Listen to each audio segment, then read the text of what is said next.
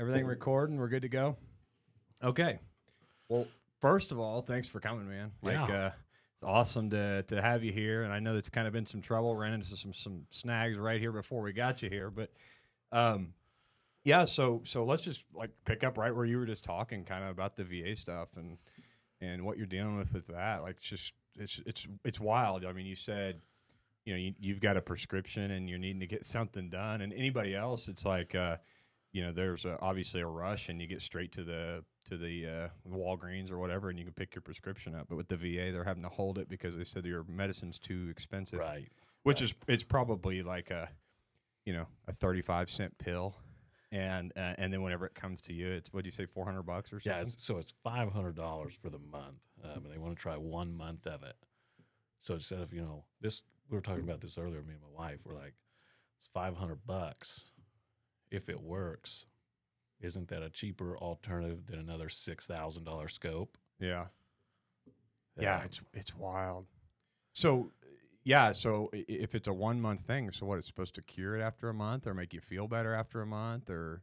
I mean, so that rules out basically anything else. Like I just am going to have to take, a laxative every day to take a shit. Yeah, yeah. It rules everything else out. Yeah. So I'm actually it's crazy that you even brought this topic up, because like I've been having kind of the same kind of issues. Like I don't know if it's just as you get older or what, but things don't work like they used to. And I've gone through all kinds of stuff. And it's like instead of being able to diagnose you and tell you kind of what's going on, they don't diagnose you. And they keep not diagnosing you until they have everything undiagnosed. So instead of figuring out what your problem is, they tell you what your problems aren't. And I've done testing and all this stuff for like 2 years now, colonoscopy, scans. I mean, I'm up to my ears in different scans and things that haven't worked. And ultimately, like I kind of just threw my hands up with it all. I'm just like, I'll just deal with it. I try to change my diet. I'll try to do certain things that I can do for me. But it's like you could just keep throwing money into this pit, and they'll just keep telling you, well, it's not this, but now that's off we ruled that out, so let's just keep going. And then ultimately, I know a lot of people, it's like you rule all these things out, and then they're like, oh, well, you got IBS, or something like that. And usually IBS is just like a catch-all for when they don't know what the hell's wrong with you. So, okay, so you're 2 years in. So I started going to the VA for stomach issues in 2016. It took a month of me going to the ER every weekend, like, hey, I'm in so much pain, I don't know what to do here. It took a month. They did a scope. That was my first scope in probably September 2016. And it was so bad, that gastro doctor, as soon as I woke up, was like, I want to start off by apologizing to you. That it took so long. And they had let all that acid in my stomach get so bad, like the bottom of my esophagus. He's like, so if you were riding your bike on gravel and ate it, skin your knee up, that's what your esophagus looks like right now. Ugh. Like, so I can only imagine the pain. So then he's like, when you do another scope, 6 months. Well, every time, well, you're not getting any better. It's actually getting a little worse. Let's do another scope in 6 months. Are they doing down your throat scope? Yeah, so just uppers. So that was about 3.5 years. And finally, I think they just got pissy with me, not getting better. They're going to have to do something. So they're finally just like, we'll go to Mercy. Go somewhere else. We don't want to deal with it anymore. So I go to Mercy. Doctor was awesome. He's like, I'm scoping both ends of you. Like, yeah. You'd think they'd have done that. And that was kind of a funny story. He scoped both ends of me, and it was Valentine's Day. And he's got the lights all down low. And I'm like, where's my box of chocolates? You talk about a funny story. Whenever I did my colonoscopy, I didn't have them put me out. Oh man. Yeah, I did it all awake, and it was unusual for me and unusual for them because they're used to like people being out and kind of not being able to do anything while you're in there. You're just kind of a limp body, but they kept trying to move me around. I'm a pretty big guy, so I'm pretty heavy, and I told the nurses, I'm like, if you need me to move a certain way, just tell me. And they started laughing because they're like, we're just so used to people being out, Right. But it really wasn't that bad. I mean, I don't know if I would recommend it for people, but I had something with, IVs or drugs or anything being put in my body. I just don't like it. Yeah. Of course, I guess, except for the scope. I had to put that in there. But I've had teeth pulled, and I don't have them do any numbing or anything like that. put me out. Yeah, that's how most people are, I think. I'm just not normal, I guess. And so that was the difference in the VA and Mercy. As soon as I woke up, he's like, "We're getting you scheduled for surgery." Wow. Just like that. As soon as I was awake.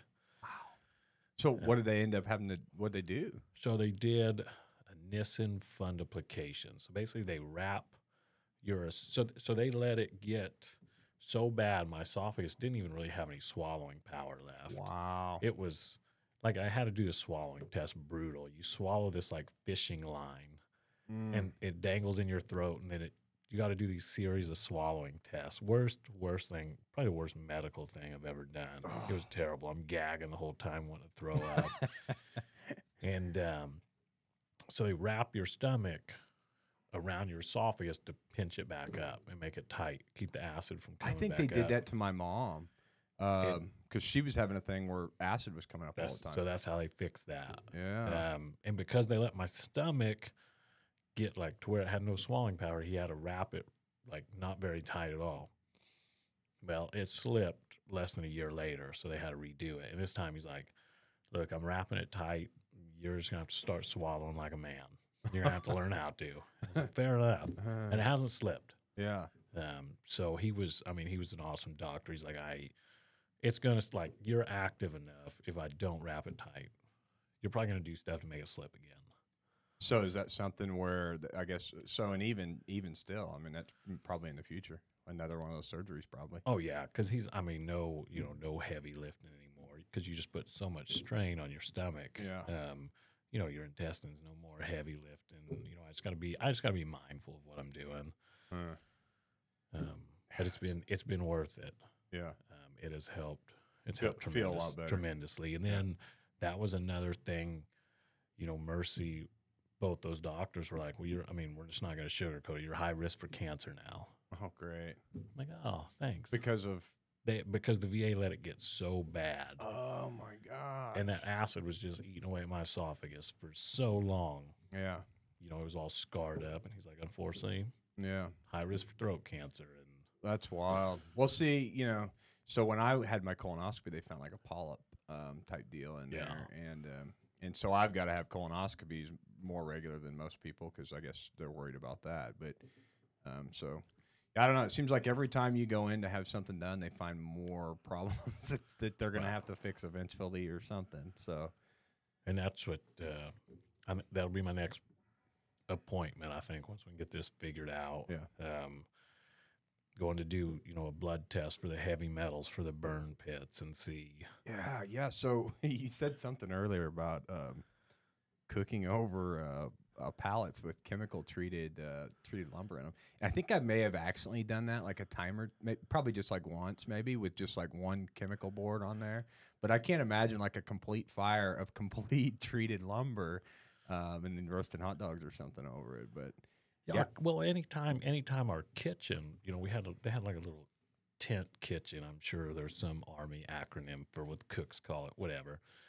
And it was breaking all the time. So they're like, "Well, here's this food. Like, you guys, if you don't want MREs, you can just find a way to cook it yourselves." Well, we had all these pallets from where these supply convoys would come in, and we just bust them down. So we got this treated pallet wood, and we're like grilling burgers over this treated pallet lumber, smoking them. Yeah, like So there, well, that was all. That was all you had, and it's whatever. Yeah, there's probably not much trees out. Wherever you're at. And it didn't. It can't be any worse than that burn pit smoke 24/7 blowing over your head. Yeah. So tell me. So you say burn pit. I've seen like I'm completely ignorant to most of this stuff, but like I've seen in the movies where they basically just like they'll light diesel on fire and then they'll take old stuff out there and kind of throw it on and burn things up. Everything. Is that what you're talking? So sewer, right? So like now we had porta johns that they like did for us every day, which I don't understand how like the Afghanis had like a pump truck like you'd see over here doing porta john business. They're doing it right. Yeah, we're in the middle of the mountains. I'm like, yeah. How do you guys have this pump truck up here? Whatever. But yeah, right outside of the wall of our compound, picture an excavator dug a 12-foot by 12-foot hole 10 foot deep, and literally everything, food, baby wipes, whatever trash we had. It all went in that burn pit. Everything. And I remember times where like platoons would do battery changes on all their on all their optics, everything. And you got a box of batteries being dumped in there. Alkaline, lithium. All that smoke just all day. There's no break. There is no break from it. All that waste from everything over there. Just all one that, pile the burning. food, the plastic, Black the amount smoke of plastic, probably nonstop. And the burn pits couldn't be doing that to you guys. No. Yeah, man, it's wild. But now you're back in the States and you throw a tire on a fire here in the States on your own property somewhere, man. They're gonna come bust your ass for that. But they're doing that kind of stuff. Yeah, I mean to me that's like our government as a whole. And we're not. I mean, not to go political, but they just passed this like burn pit bill. Oh, really? But what they've done was they excluded any kind of cancer.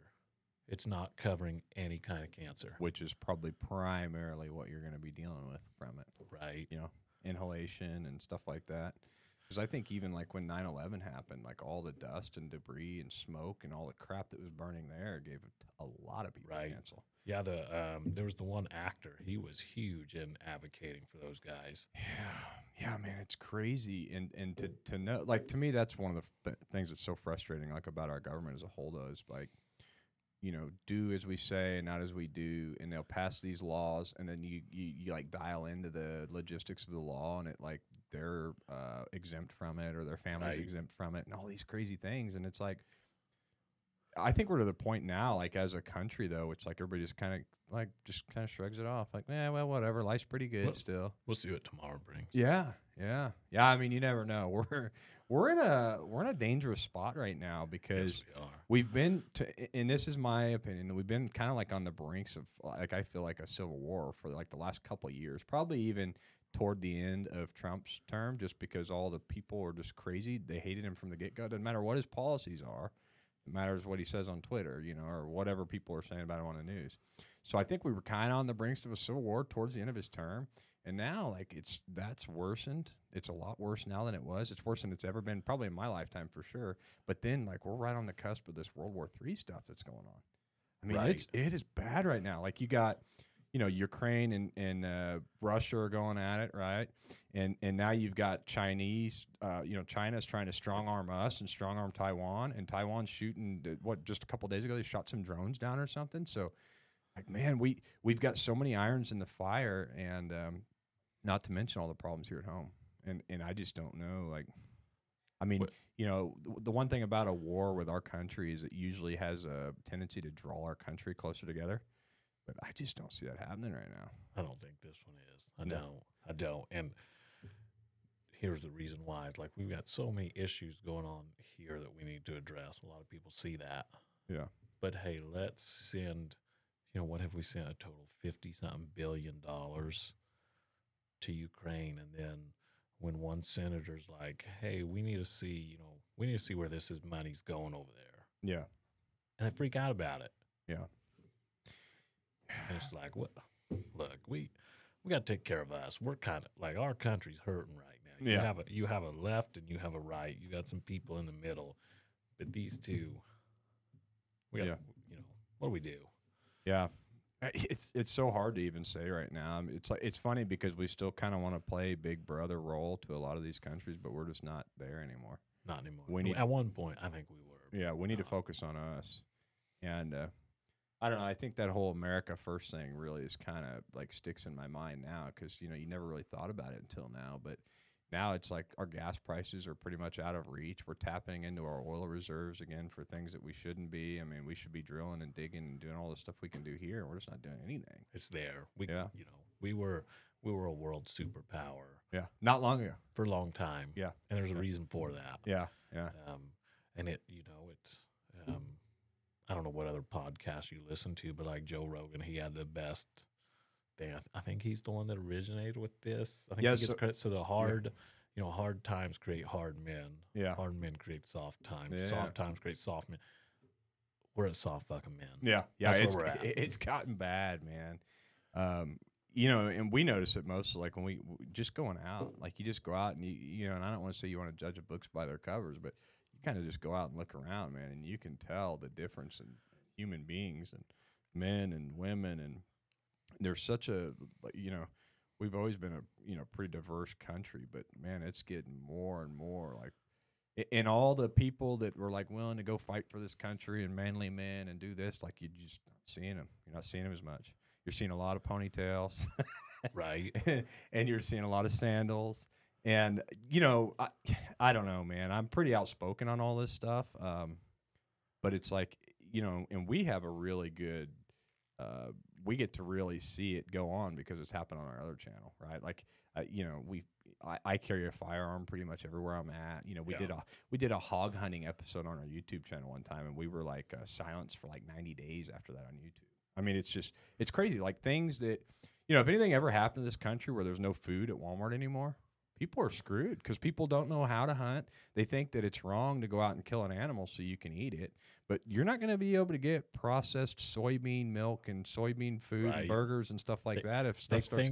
They think their hamburger comes from Walmart. Yeah, it's crazy, man. It's wild, and then this whole, people want to get away from all meat and all dairy and all these things, which like the way I feel about it now, it's like to each their own. Do whatever you want. Right. Hey, if you like that, yeah, that's cool. Yeah, I'm gonna eat my steak as rare as I can. Yeah, because I can. Yeah. To me, it's almost like where I kind of draw the line is because they're trying to quit carrying stuff. Meat gets more expensive, or they carry less of it, or whatever. That's the stuff that drives me nuts. Like, do whatever you want, but let me do what I want to do. But I think that's kind of that whole side's way. It's like, we want to do this, and we're not content just us doing it. You have to do it too, or they're never happy. And I couldn't be further from that. Like, I don't care. I just want to be left the hell alone. Right. From everybody, the government and everybody. Just leave me alone, and I'll do my thing. I'll pay my fair share or whatever, which that's a whole nother topic. But I just want to be left alone. I have like 12 people I like. Yeah. And they're really the only ones that should get a say, what I value their opinion. I don't give a shit what you think. Stay out of my life. I'll stay out of yours. As long as you don't harm me, I'm not going to harm you. Yeah. And, and if everybody would have that outlook, it'd be like, oh, we can get along. Yeah. Well, things have just changed so much because it used to be like small, tight-knit communities, and those were kind of your groups of people, and people were closer in those communities, like a tribe. Yeah. And now it's like, everything's so broad and so big, and you've got these people that think, oh, well, this is normal because there may be 10,000 other people in the world that are doing that. But it's, when there's, 7 billion people on the planet, it's not hard to find 10,000 that may be similar in some kind of weird thing. And I was starting to lose faith in this country. I'm like, oh my gosh, what? There's no saving it. I teach in a small town school. I mean, we're a 1A school, and I have hope. I have hope again. Yeah. Seeing this next generation of rural kids, I got hope. Yeah, it's a whole different breed, man. Like my wife, Brandy, is a teacher in a small town, just the same, and it's so much different there. Like we never did mask mandates. We never did anything. Like basically because of the government as a whole, we got like a half a year off of school. Yeah. But after that, they went right back to school like normal. And even when teachers or anybody got COVID, it's like, oh, well, Miss Who and Who is out sick. She'll be back in a week. And everything was pretty well normal. Right. And I think I got COVID 3 times, man, and one of them really got me down. I had it in my lungs and all kinds of stuff. But it's like at the end of the day, you can't like lay around in your house in a mask for the rest of your life. Facts. Like if I'm going to go from COVID, I'm just going to go. But we never changed our lifestyle at all. Actually, I worked for a company back when COVID first started, and my boss called me and basically told me I couldn't leave. I'd already pulled my vacation. We were already out, like getting ready to get on the road. We were already in our motorhome, gassing up, and he called me. I was at the gas station. He's like, I don't know if you're planning on still going out of the state, but you don't need to be doing that with everything happening. That's almost exactly what he told me. Like, man, this vacation's already planned. We're out of here, I think for the first, while we were on that trip, I was wearing latex gloves to pump gas. Yeah. That's about as far as my BS with the PPE and all the bullshit went because I just wasn't having it. The cops called on me at Menards. Menards was like going into North Korea when all this was going on. Okay, so you mentioned that. So, I was in college when it all started. They sent us home spring break early. hey, we're going to figure out, what we're going to do. We finished this semester online. Yeah. So I went to Colorado. I'm like, screw this. I'm going to the mountains, getting away. Had Yeah. a friend that lived out there, and went into a restaurant, little mom and pop diner to get some breakfast. And they're like, yeah, well, like tomorrow we have to shut down. We're not allowed to be open anymore. But by God, Lowe's and Menards and all those places were open. Of course. Mom and pop have to close their doors. It's like, yeah, we ran into something really similar to that because we were out in Utah. This was 2019, and we went camping, and we were all BLM out there, so we weren't near anybody. we in Moab. Yep, we were out near Moab. I love Moab. Yeah. We were actually outskirts of Moab, like Mexican Hat. What was that other place out there? Anyway, there's a few places out there. We were just kind of bouncing around BLM. We were out there for a couple of weeks, and the sheriff comes out to our camp and says that we got to leave because they're shutting the county down. Oh, and we're like, we're not from here. And he's like, well, you have to go to the nearest RV park. So we packed our stuff up and we just moved camps somewhere else. Well, a couple days later, they showed up there. This went on, and finally I got into it, the sheriff's deputy. I'm like, look, man, the only people we have seen since we've been out here is you and the other deputies coming out here to harass us about this. And they just wouldn't let up. So we drove back into town, and sure enough, everybody was in the RV park. Yeah, so it's like that's much healthier. Yeah, we've got this pandemic going around. You cannot be out here in BLM where you haven't seen anybody in 2 weeks, but go back to the RV site. We need everybody there. And so we basically drove in. We stayed one night there, kind of dumped our tanks, did everything we needed to do, and then we took off again and went back out in the BLM. And we ended up finding kind of a loophole. There was one county that you could camp in next door to the Moab's county. And then next door at Moab, you could you could go off-roading, but you couldn't camp in their county.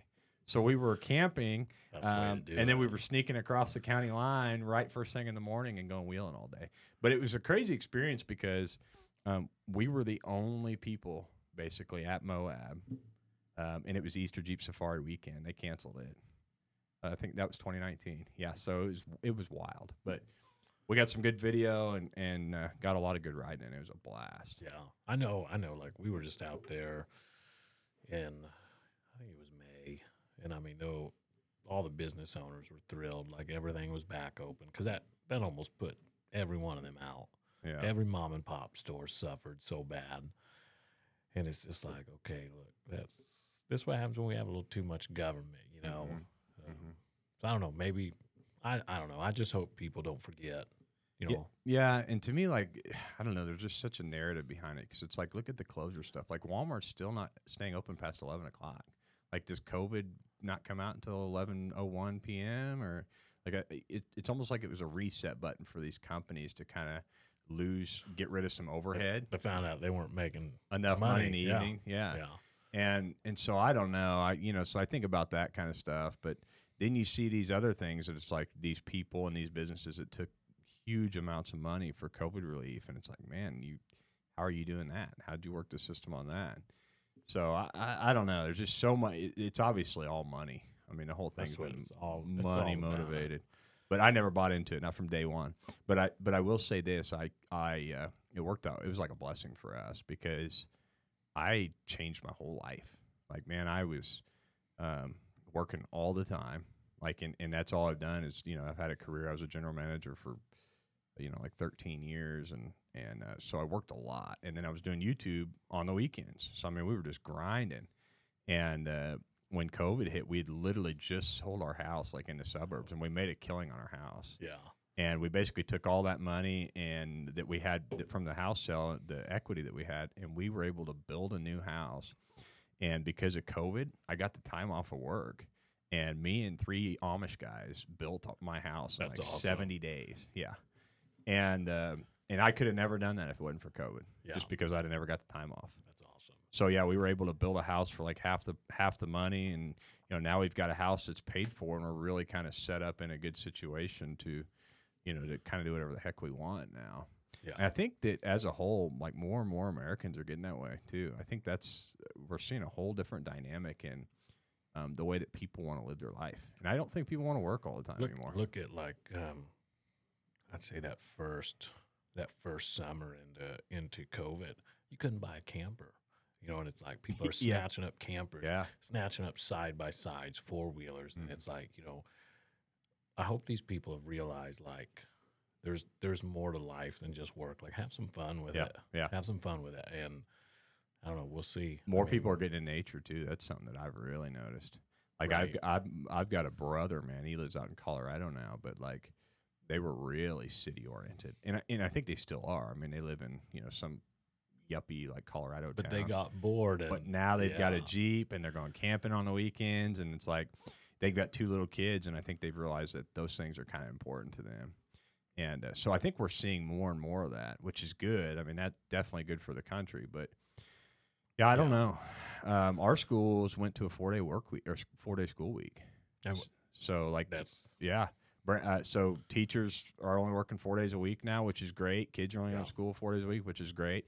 I think it needs to be more center on like your work versus your personal family time. right. And right now it's like, before this for us, it's like 80-20, 80% work, 20% family time. And it's just not a good way anymore, man.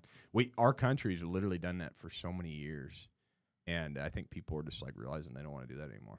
Right. That's why there's such an unemployment issue right now too.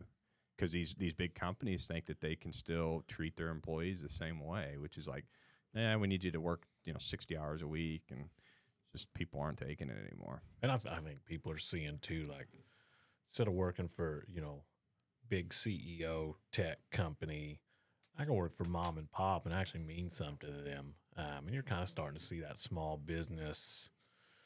You're kind of seeing a rise in it again. So I don't know. I think that's a good thing. Yeah. I don't know, man. It's going to be a crazy couple of years. I think the need for blue collar workers is, that's unreal. And you're seeing, I don't know, I think you're seeing these tech schools really, really up their game. So yeah. I don't know. That's like, I don't necessarily say I push it. Some people are meant for college. Some are meant to go to a trade school. And I just think we need to do a better job at those ones that want to go to trade school, pushing them in that direction. Yeah. I don't think you couldn't get a subcontractor out to work on your house right now. I mean, it's in all this service is like that. It's crazy right now with service. Like anything that's like any kind of maintenance service, service or building or anything like that. And they don't even care to get your business because they have so much right now. That's a problem. Like supply and demand in that and it's because the government really is really to blame for a lot of this. They glorify these desk jobs, and they try to make it seem like you're a second-class citizen if you go out and do this manual labor. And that's just, man, I felt, I was a technician for several years before I went in the office as a general manager, and my days were much more fulfilled completing tech jobs. Yeah. And I didn't make near as much, and it wouldn't have given me opportunities to do things that I did, as I got older and had kids and stuff. But it's like there's something to be said about getting your hands on something, getting your hands dirty, and having a job that's not done and then completing it. And once you're in the office, you kind of lose that grasp of start to finish on jobs. Right. And so actually Mike Rowe is somebody that's really shed a lot of light on these like blue collar jobs, man. And he's really just like one of the most level-headed people that you ever can hear talk. Good. Yeah. It's wild. But we were actually just talking about this the other day because it's, I feel like with college, like you've got all this stuff going on with college right now, and they're paying off student loans for kids and doing these things. And to me, at the end of the day, your college is really a waste in a lot of ways. And I almost feel like, and you have an education background now, so this might be something I can kind of bounce off of you. But like I feel like I didn't even finish high school. I didn't graduate. I dropped out super early, like beginning of 9th grade. Like as soon as I could basically get a job, I was done with school. Yeah. And I was always really driven, so it didn't really matter. I was able to hold a job and get a good job, and then my first basically job in the industry that I did early retirement last year. And what I was able to do is get my foot in the door early on, and then I just stuck with it, man. I stayed in the same industry till I was in my 30s. So instead of needing that educational background, I had experience background, and I just kind of worked my way up the ladder. And to me, I guess the point I'm trying to make is like those last 4 years of high school where they're teaching you this curriculum on harder math and harder this and harder that, and it's stuff that really you're probably not going to use day to day. Like, why don't we throw some college courses in there, and maybe squeeze that in, so then people aren't getting maybe get a 2-year degree right in high school. Right. You know what I mean? There's probably a lot of stuff we can shave off the last couple of years in high school and probably add some actual, maybe some tech school or welding school. And you're starting to see that come back. I mean, I would have dropped out of school if it wasn't for welding tech. Yeah. I got to go there. I went regular classes to lunch, and then welding from lunch to the end of the day. Yeah. And had I not had that, I'd have dropped out. Yeah. It wasn't for me back then. Yeah. And was that a small town high school? I mean, it was Carl Junction, so it was a class of then I think 180. Yeah, small town. So I mean, not huge, not small, just good community. It's funny. I didn't really try. I was a B student. Yeah. And I remember, I had a teacher. She's like, college isn't for you. You better never go. And then, fast forward and graduating college with a 3.92 GPA. Ugh. And it's like, no, I didn't want it back then. Yeah. Like, it's not that it wasn't for me. Yeah, I think it's more of a, like, if you're going to college and you have a purpose, but I feel like there's so many kids that go to college and it's like, I don't really know what I want to do, but this is what I'm supposed to do. This is what I'm told to do. I've seen that so much. That's how my wife was. The parents wanted him to go there. Yeah. Or they wanted to party. Yeah. Yeah. I've seen that a lot. And there are kids that know from day one what they want to do. And you can tell them. Like, you can tell who they are. Yeah. They're driven, they're focused. The other ones, they're at the party Thursday night, or they're just getting by. Yeah. Yeah, I'll never forget one of the things like my wife said. It's like when she was going to college, and she's always been like a straight A.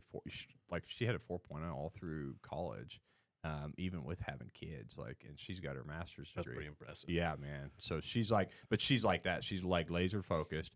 And honestly, we wouldn't have near the success we do pretty much in anything if it wasn't like for her. Like, because we're all like, I'll hone in on something and I'm really passionate about it. But like, I start, rejection or things, you start kind of falling, you kind of fall off. She pretty much just stays focused, and she can kind of pick up the slack, and then I'll kind of get back into it, and then I'm good. So that's kind of the way she did college. But to get to my point, what I'm getting at is when she started college was right. We got married her first year of college, and pretty much right out of high school. We were 18, and she when she started pre-med or whatever she's doing to become a pediatrician or some kind of children's doctor. And we were talking about it one day, and we're like, gosh, that's a long time before you start making any money, And so I'm like, well, have you ever thought about like being a teacher? And that's pretty much how our conversation went, and she changed everything. And then later on, we're talking about it. She's like, I'm like, why were you even going to do that? She can't stand the sight of blood. She doesn't deal with any of that stuff well at all. And she's like, well, I always just thought like that would be the hardest thing to do, and I wanted to achieve that. So it's like she had this, persona of just trying to work hard and get through it. Right. And she really didn't know what she wanted to do. It was and probably would have hated it. Probably would have hated it. Yeah. Yeah. And then, after 8 years of college, God knows how much student loan debt you got or whatever else, which is a whole nother issue in itself. Gosh, dang. College is so stupid expensive. And I think it was Biden the other night talking about, or somebody on TV, somebody in in some kind of political position talking about, maybe, paying for college or something now. But to me, he said his statement was 12 years of funded schooling is not enough. And like, I think 12 years is enough. We just need to spend our time better and maybe take a couple years out of high school and throw some college courses in there. And that's kind of what got my cogs turning about, like, we're spending way too much time in there to not have more when we come out. And I think a lot of kids, man, those, their junior and senior year, they're just they're cooked with it and they're just sick of it. Right. And they don't see much payout. And that's what, and that is where, I think it's Ozark. It's either Ozark or Nixa. What up? They're building a massive like career center, for their juniors and seniors to start going Wow. to. It's going to have blue collar trades. I think they can. I think it's offering more than just like mechanics and auto body. I think it's like career. You're going to see your welding, your HVAC, all of that, and it's everything I've heard. It's impressive. Like they haven't skimped on it at all. That's wild. Yeah, I mean, So it's. I think that's a good start. this area is where they have the money to do those kind of things. The schools here. Hey, Con, I just wanted to make sure real quick you've got OBS recording, right? Okay. Yeah. So, but I think a really good example of what a successful system looks like is College of the Ozarks. Yeah. Are you familiar with that? Man, like you don't pay for college there. I don't want to stick my foot in my own mouth because I don't know a whole lot about it, but I think that you don't pay for the college. You work your way through it while you're there. They basically hire you. You've got to pass their whatever test to get accepted, and then you work there to pay for your college funding. It's wild, but right. And you can always see. I mean, I've never been there. I heard people that can go there and eat or something. They have like a restaurant there. That was pretty cool. Yeah, we used to go there for FFA stuff. Oh, really? I think all the animals come from there. Yeah.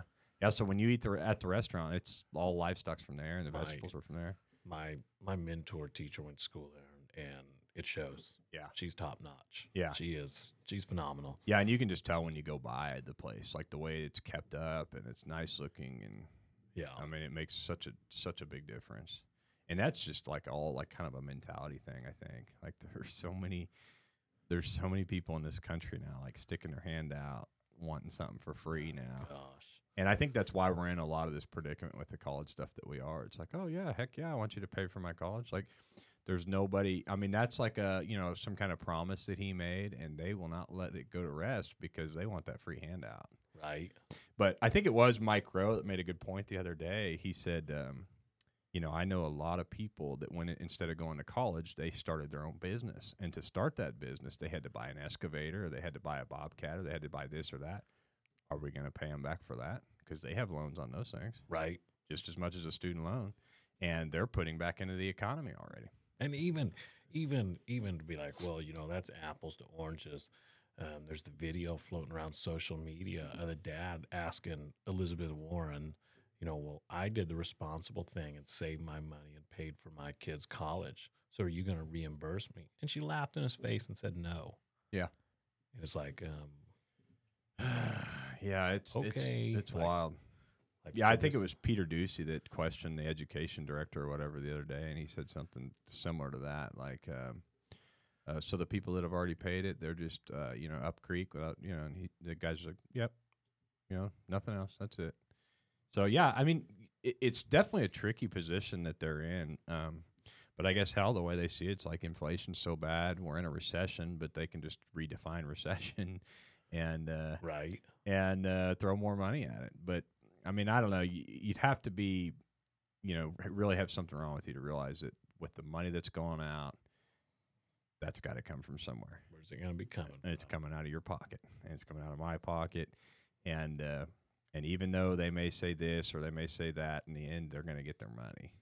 And one way or the other. And they've got the goons to send after you now to come get the money. Right. So yeah, it's it's no coincidence they passed that IRS whatever, to hire all those agents. Mm-hmm. And then this is drastically going to raise your taxes. Yeah. It has to. Yeah, it's wild. It's wild, man. And they've got this whole defund the police thing was around. Now they've got IRS agents that are going to be carrying firearms. With essentially the same power as the FBI. Mm-hmm. I don't know, man. It's it's going to be rough. I mean, if you could snap your fingers and change anything, it would be our federal government. It's like get rid of a lot of it. Run our military. Let the states run their states. Stay out of it. And I think if only people could see like what a smaller federal government would do. It was never supposed to be this big. Yeah. Let your state let them have some more power, take some of the feds out. Yeah. And I think everybody'd be a lot happier. They just refuse to see it are lied to about it. They need the government to take care of them, and that's what the government kind of slips into you. I feel like a lot of people, it's almost like they know they're giving up freedoms, but they kind of weigh out the responsibility. It's like, I'll give up the freedom to get rid of the responsibility also. It's sad to see, man, but I think that in I don't know, like there's a lot of the generation that kind of is right after us. I don't have a whole lot of faith in, but I don't know. I hope they prove me wrong. Right. But or even a lot of my generation. It's just like, gosh, people I went to high school with. It's like, you look at them now, and it's like, my God, man. Like, and I always thought you were smarter than that, and I see that day in and day out. But it's like people get so blinded by these non-issues that are just fake propaganda to. Like this whole Roe versus Wade, they acted like this was just like the biggest thing in the world. Like everybody, we got to vote based on this. We have to do that. All they did was say, leave it up to the states. Right. You don't like it, move to the state that does what you want. And this is what I tell everybody, whether like my stance, your stance, it doesn't really matter on it. Like, look, you can't do it in Missouri. You can in Illinois. Kansas did the right thing. Kansas voted, are we keeping it or not? Yeah. And the citizens of Kansas spoke and said, we're keeping it. Yeah. That's how it's supposed to be. Oh, like so they voted after the Roe versus Wade thing. They Kansas, like Kansas did, yeah. That's kind of a weird call. And their states keeping it. Yeah, like that's Yeah. If you don't like it, move to a different state. If it's that important to you, yeah, you'll move. Yeah, And I'm with that. Like you can't. It's a lot harder to move to a different country. And if you don't like something your state's doing, the best thing you can do is vote with your feet and move, or quit putting money at it, or vote next election.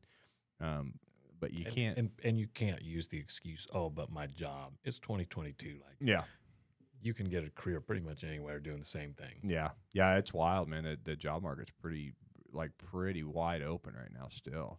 Right. And I think that just comes back to, like I said before, the employees want to kind of run the show now.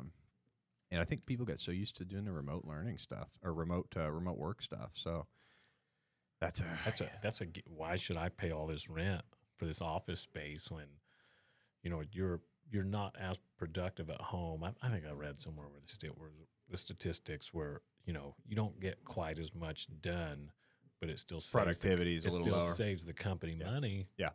To not have this big office. Yeah. Yeah, I could definitely see that.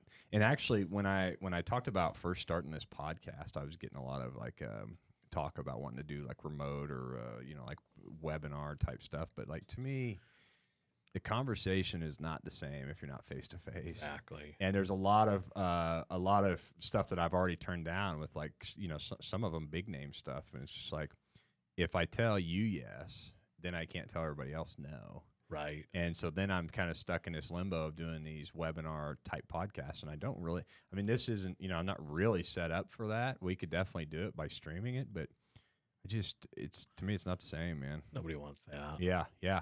And I really, I don't think I'm really going to get in the habit of doing them alone. I think I pretty much always want to like chat with somebody. Yeah. Because it's not really, I don't really want to talk at people. Like, I want to talk to people and learn something and maybe, hash some things out, figure out some things that maybe I didn't know. And ultimately, if it's interesting enough for people to watch, then they'll watch. But absolutely, I don't want to turn it into something where it's like I feel like I'm just talking at viewers. You just come in here hour by yourself. Yeah, there's a lot of people that do that, and it's wild, man. They've got like Steven Crowder. I like Steven Crowder, but yeah, he does a lot of that, man. Like, they go in their little thing, and even if he's got people in there with him, it's like there's it's like a half oval couch, and all these people are sitting on it talking at the camera. And to me, the camera is kind of like somebody sitting here at the table with us, but they're not really involved. So I don't really feel like, I don't know, just a whole different thing. I kind of wanted to do it for the being able to chat with people and kind of figure out how people. You hear so much on the internet now, you don't really know how people feel. Right. But I think that you get in front of somebody, and it's weird too, that the whole political correctness stuff, and like people will act like one way, and then you get them by themselves, or you get them away from the crowd, or you get them away from the cameras, because we're around a lot of people that are in front of cameras. If we do stuff with other YouTubers or things like that, it's wild, man. Like, you see, and I've never really had that. Pretty much what you get in front of the camera is what you get behind the camera with me, and that's probably why we've paid some costs on some things with with our channel and some stuff like that. But like it's weird, the dynamic of people in front of the camera or behind the camera or around a crowd of people or not. And it's more than likely those types of people probably wouldn't even come on a podcast just because they don't want to. Well, or it's, oh man, I'm afraid if I say this, I'm going to lose followers. Yeah. Who gives a shit? I've never cared about that. And actually, I'll probably say something that's going to piss a lot of people off right now. But the Jeep thing, man. The Jeep thing drives me nuts. The ducks. Oh, yeah. So, yeah, I mean, I've never, people have put them on my Jeep and stuff like that. I've never we give them to Clara, my 8-year-old daughter, and she loves them. So, by all means, give them all to her. But no, it's just like this brand loyalty shit drives me nuts. And Jeeps are cool. I'll be honest with you. I never liked Jeeps until I bought that first Jeep that I had. Now, if I'm taking a cross-country trip, do I want to take my Jeep or do I want to take my truck, my F-150 with massage seats and leather and panoramic sunroof and a comfortable ride and independent suspension? And I want to take the truck. You dang right. Every time. So, Jeeps ride like a freaking go-kart, man. And they're cool if I'm going to go wheeling, and I'm planning on doing hardcore wheeling. But it's crazy, these hardcore Jeep people that, won't watch our videos unless it's our Jeep in the video. Really? It drives me nuts. Yeah. And there's all the time, people, we started following you guys when you were out Jeeping, and now you're just camping and this and that. It's like, if you're watching our episodes because you want to catch a Jeep in it, if you want to look at our Jeep, you're on the wrong channel. I would like to think that our channel is kind of about us and our family first, and then whatever we're doing second. So whether we're Jeeping or we're overlanding in the truck or we're camping in the motorhome or we're mountain biking or whatever the heck we're doing. Right. So that comes back to a lot of things. I feel like this country and the people that are here getting a lot of these clicks that are kind of created for marketing schemes. Jeep is one of them. Nike's one of them. People do it with sports teams here. It's like, I don't know these guys, but they like the same football team I do. So we're all besties right now. Right. And people getting these weird clicks, man. And it's all a marketing ploy from the standpoint of the company that's doing it. That's the way they're making money off of you. And every, I think the one that gets overlooked the most, and I think you're going to agree with me here, is Harley Davidson. Yeah. Now I have one. Yeah. But if you don't ride a Harley, it's a bandwagon thing. Yeah, yeah. And I think that's like the longest running one in the country. Yeah, man. It's funny that you bring that up because a buddy of mine, his name's Adam Sandoval. He's got a YouTube channel. I want to go down there to K River. Oh yeah, man. Gosh, yeah. Get me hooked up with him. Yeah, I'll have him holler at you or something. But yeah, K River's cool, man. We went down there. He had some kind of biker bash down there. Yeah, it's coming. It's the week. Stubborn America party or something. Or after Bikes and Blues. Yeah. I think it might be the week before, and then they'll go there. Yeah, that whole story is crazy with him, man. Such a good dude. Yeah. But I had no idea who he was, right? And this guy reaches out to me on, I think it was on Instagram, which I hate Instagram. It's my least favorite platform. It's my favorite. Really? It's just pictures, no bullshit. See, that's what I don't like because I'm not a big picture guy. I kind of like being able to say something. And I don't do Twitter, No. but I kind of like being able to say something quick and then just kind of get opinions. I love doing little polls, like votes, like would you do this or do this? Let me know your opinion. And so a lot of that crap you can't do on Instagram, but I like Facebook just because as a whole, you can do pretty much a little bit of everything on it. You got your Instagram pictures and you got your polls and your memes and the small videos, and so it fits my personality the best. But Instagram too, man, it's just we don't get near the traction on there. Instagram's looking for pictures of chicks and that little love button. I've been banned on Instagram more than Facebook. Really? Yeah. See, I didn't really have any of those issues until I started doing, if I said anything political type stuff.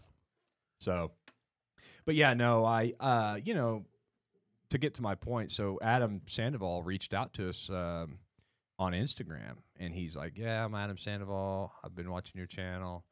I'll be in Missouri. I'd love to go wheeling with you guys or something like that. You can show me around. And I'm like, okay. And he said how many of his followers were 750,000. I'm like, or whatever it was. And I'm like, okay. So I showed Brandy, and I'm like, I don't know about this. And so we looked him up. But the funny thing is, we were just all getting over COVID the week we were supposed to go do this with him. So we're like all sicker than hell, man. We couldn't, no sense of smell. We're like dragging ass because we've been sick for, 2.5 weeks. The first time it really hit us hard. And we're supposed to meet Adam Sandoval for the first time and take him overlanding.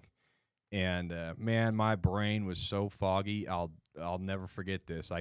I took him on this overlanding route that we've done probably 100 times, and I passed 2 of my turns. And literally, we got this guy with us. He watches our channel, and he's pumped up about us taking him overlanding. We're sicker than hell. We feel like shit. I've told him about this now. I didn't tell him then, but I've told him about it past then. And so anyway, I missed another turn. We literally do like a 2-hour circle, and we passed the same shit we were passing almost 2 hours ago. And I don't know if he even noticed, to be honest with you, because it was such a big freaking circle. Yeah. But me, I can't keep my mouth shut, so I had to tell him. I'm like, dude, I screwed up. I could have probably just went down the right way and went to our camp, and he'd have never even known. But I remember, oh man, it was making me mad because I felt like shit, and we're driving in circles, and I just wanted to get to like our overland camp, but ended up turning out all right. But so anyway, going forward from there, he ended up getting rid of his Jeep. He didn't even have it anymore. Yeah. He had that Jeep Gladiator, and we went wheeling with him a few times, but. Well, he pretty much lives on 2 wheels, doesn't he? I mean, from the videos I see. Well, he's doing a little more cush now. He's they're like pulling a travel trailer and gosh, yeah. No. So, I don't know. I mean, maybe I said something I shouldn't have, but yeah, I think it's it's a little more cush for him. I still want to go riding with him. Yeah. Oh yeah, dude. He's a blast too. Just such a good dude. But yeah, I'm trying to think. He's got like I just talked to him the other day because I bought like a little dual sport bike. Yeah. And I texted to him like, hey, you think this is a good deal? Maybe we can go hit some trails or something. And he asked me how much and everything. I told him, he's like, yeah, dude, jump on it. So literally I took his advice and I went and bought it that day because the guy was like getting ready to sell it. And so I've got this little dual sport that I really just bought to go kind of wheel with him every once in a while. But so yeah, I don't know. I know he's doing more of that like adventure bike stuff. Yeah. But it looks pretty fun, though. Yeah. And I don't know a whole lot about it, but yeah, out at K River, man, it's a good time out there. And he's got some cool places. I don't know if we'll make it out this fall. I mean, we've got, it's high school football season. Yeah. Archery, deer hunting season's going to be on us before long. Do you rifle hunt too, or just archery? Mainly just bow. If I don't shoot you with my bow, then I'll go snag a few with a rifle. But mainly bow hunting, and then then we're into winter. So I'm hoping either maybe late fall we can sneak down there in the spring. I want to go check it out. Well, he's getting ready to do. I know he's doing his wedding down there, and it's like open, open invite. Oh, man. Yeah. And I don't know what all exactly they have planned with that, but I bet it's gonna be a fun time. It'll be wild. Yeah. That thing we went down there for, it was rowdy for sure. What do they call that? I think it was Stubborn America Party. That's it. Yeah. That's it. And it's coming up, and we can't make it. It's crazy that those two worlds kind of mesh, between Jeep and off-roading. And I don't know if that's because earlier in the year, him and I, we did a merge trip together where we went. But man, we ran into all kinds of people that follow us down there. Yeah, like they were coming by our camp and stuff like that. And I don't know if that was why or what, but yeah, man, just and that whole bike scene is kind of like, that's really where I kind of want to see the off-road community get. It's like, it's not about Jeep, it's about off-roading. But so this is crazy. You mix the Jeep world with the bikes. We took the Jeep out to Colorado last summer. That was a shit show. Transmission went out in the truck. Jeep broke down. I don't know how many times. But it was fine. And all in all, like the trip was amazing. Yeah. Amazing. And we met this guy. What did he need? He needed us to air up a tire. Like we had our little compressor with us, and he's on one of those enduro bikes. Yeah. And he's from Europe, and they fly over to the East Coast, rent them for a month. And whatever this trail is they follow from the East Coast to the West Coast takes like a month and a half to do. Yeah, no thanks. And they're just, as off grid as possible the whole time. And I'm like, okay, I might have to look into this. Like that looks pretty fun. Sounds like your ass and back are now. Is what it sounds like to me. Yeah, it'd take me a couple months. Yeah.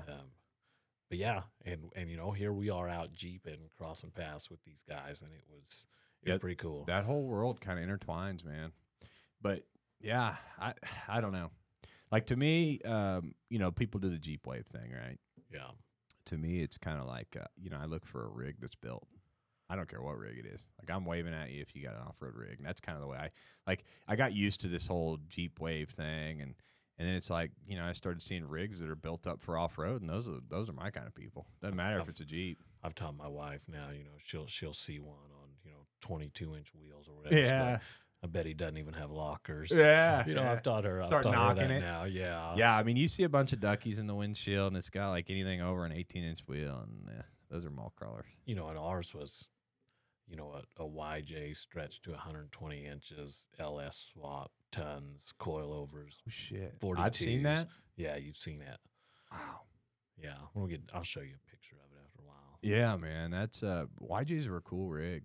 The first rig that my dad bought, I bought a 4-door for my first one just because we had kids, but my dad bought a TJ to start, man. It was just like a whole different breed going from the TJ to the JK. It's like you get out of a side-by-side and you get into a car is what it felt like. Right. And then when we bought the JL, it's kind of the same thing. It's like, oh, my God, this thing is like cush compared to the JK. But honestly, we just did a trip. My brother bought my JK from me. We just did a trip with them. And I kind of miss it, man. I kind of there's things that I miss about it, mostly the payment. Right. Like the JK was paid for, you know, Right. so there's no payment on it. But a lot of me wants to like, man, I just like you want to get out from under the burden of payments and financial stress. And it's like I'd pretty well gotten to that point, and then I bought that JL, and you know, things like $900 a month or something. My It's just goodness. stupid. Ooh. Yeah, it's stupid. And so, you know, you see the JK doing basically the same thing that we're doing in the JL. Yeah. It does a few things a little less nice, but man, for $900 a month, I'll like take it Right. back. Like, okay, it was worth it. Yeah. So And, you know, you brought up another can of worms, the Jeeps and the side-by-sides. yeah, we did side by You know, sides hey, first. And I'll tell you what, I've had both. I've had a Razor 1000, and then I had a built KRX 1000, and I've had, you know, stock Jeeps to built Jeeps, and I like the Jeeps. Yeah. But the side by sides were fun. Oh yeah, It was fun. Like you take a side by side out to s'more, and you know, on a weekend when it's dead, you can fly around. yeah. It's It's like fun. near as technical. It is fun. You just haul ass everywhere you go on those. Yeah. And you don't really have to like when you're driving a Jeep. It's a whole different game, man. It's like you got to have some tactic behind your driving. With a side by side, you can hit just a little more gas. Right. A you little know? more skinny pedal and send it. Yeah. Because we actually we started on ATVs or 4-wheelers. Yeah. And then I bought the first side by side. I remember like my dad and everybody's like, "Oh, we're not gonna get those. You know, those are for wimps and this and that." And I bought like a Razor 800 or something, and it was like a trail, 50-inch wide. Well, then I had some issues with that. I bought a Razor 900 trail, and then man, we just like went down the rabbit hole trying all these new things, and like we ended up settling on like a North Star Polaris Ranger 1000 XP. I mean, it's badass, air conditioning, heat. And that they make a ton of power. Yeah. And we have a truck bed. Right. And it had windshield wipers. And then I bought Connor a 500 Ranger. And then I got to thinking about it. I'm like, man, the money I got in these, I could have a Jeep, and I don't have to trailer these. I just get in the Jeep and drive on the road from trail to trail. And like, to make a long story short, that's where this channel started. It's like I got the Jeep and got into this like whole overlanding adventure type thing. And we ended up selling my Polaris Ranger and bought my Jeep and had money left over. Like, it's insane what the side-by-sides cost. Yeah. So, you know, I think we got like $27,000 out of that Ranger or something. You know that just sparked something. You said that's where the channel came from. Yeah. I'm going to be hitting you up for some help. Yeah. You're going to appreciate this. So I got to pick my elective that I get to teach my students second semester. Okay. So I named the class Lights, Camera, Action.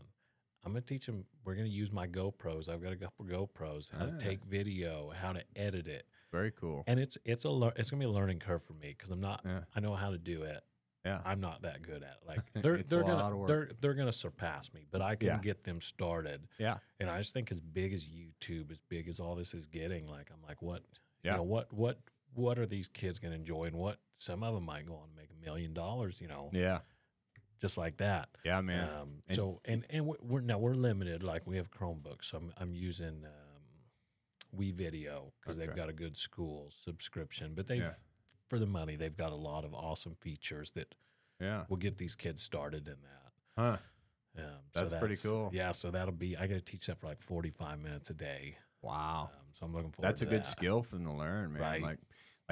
Just like with this, we've got this whole soundboard, video board, all this crap you got to run in here. And I mean, you know, man, to have a sound engineer come in and run that stuff, it's like stupid expensive. Yeah. And then like part of me is like, man, it would be nice if I could run it, but look at all the crap, you know. Then you got all that pile out here, and I can't really focus on the conversation, which is to me was the most important thing. Like I didn't even want to have my phone out here just because I want to be tentative to the conversation.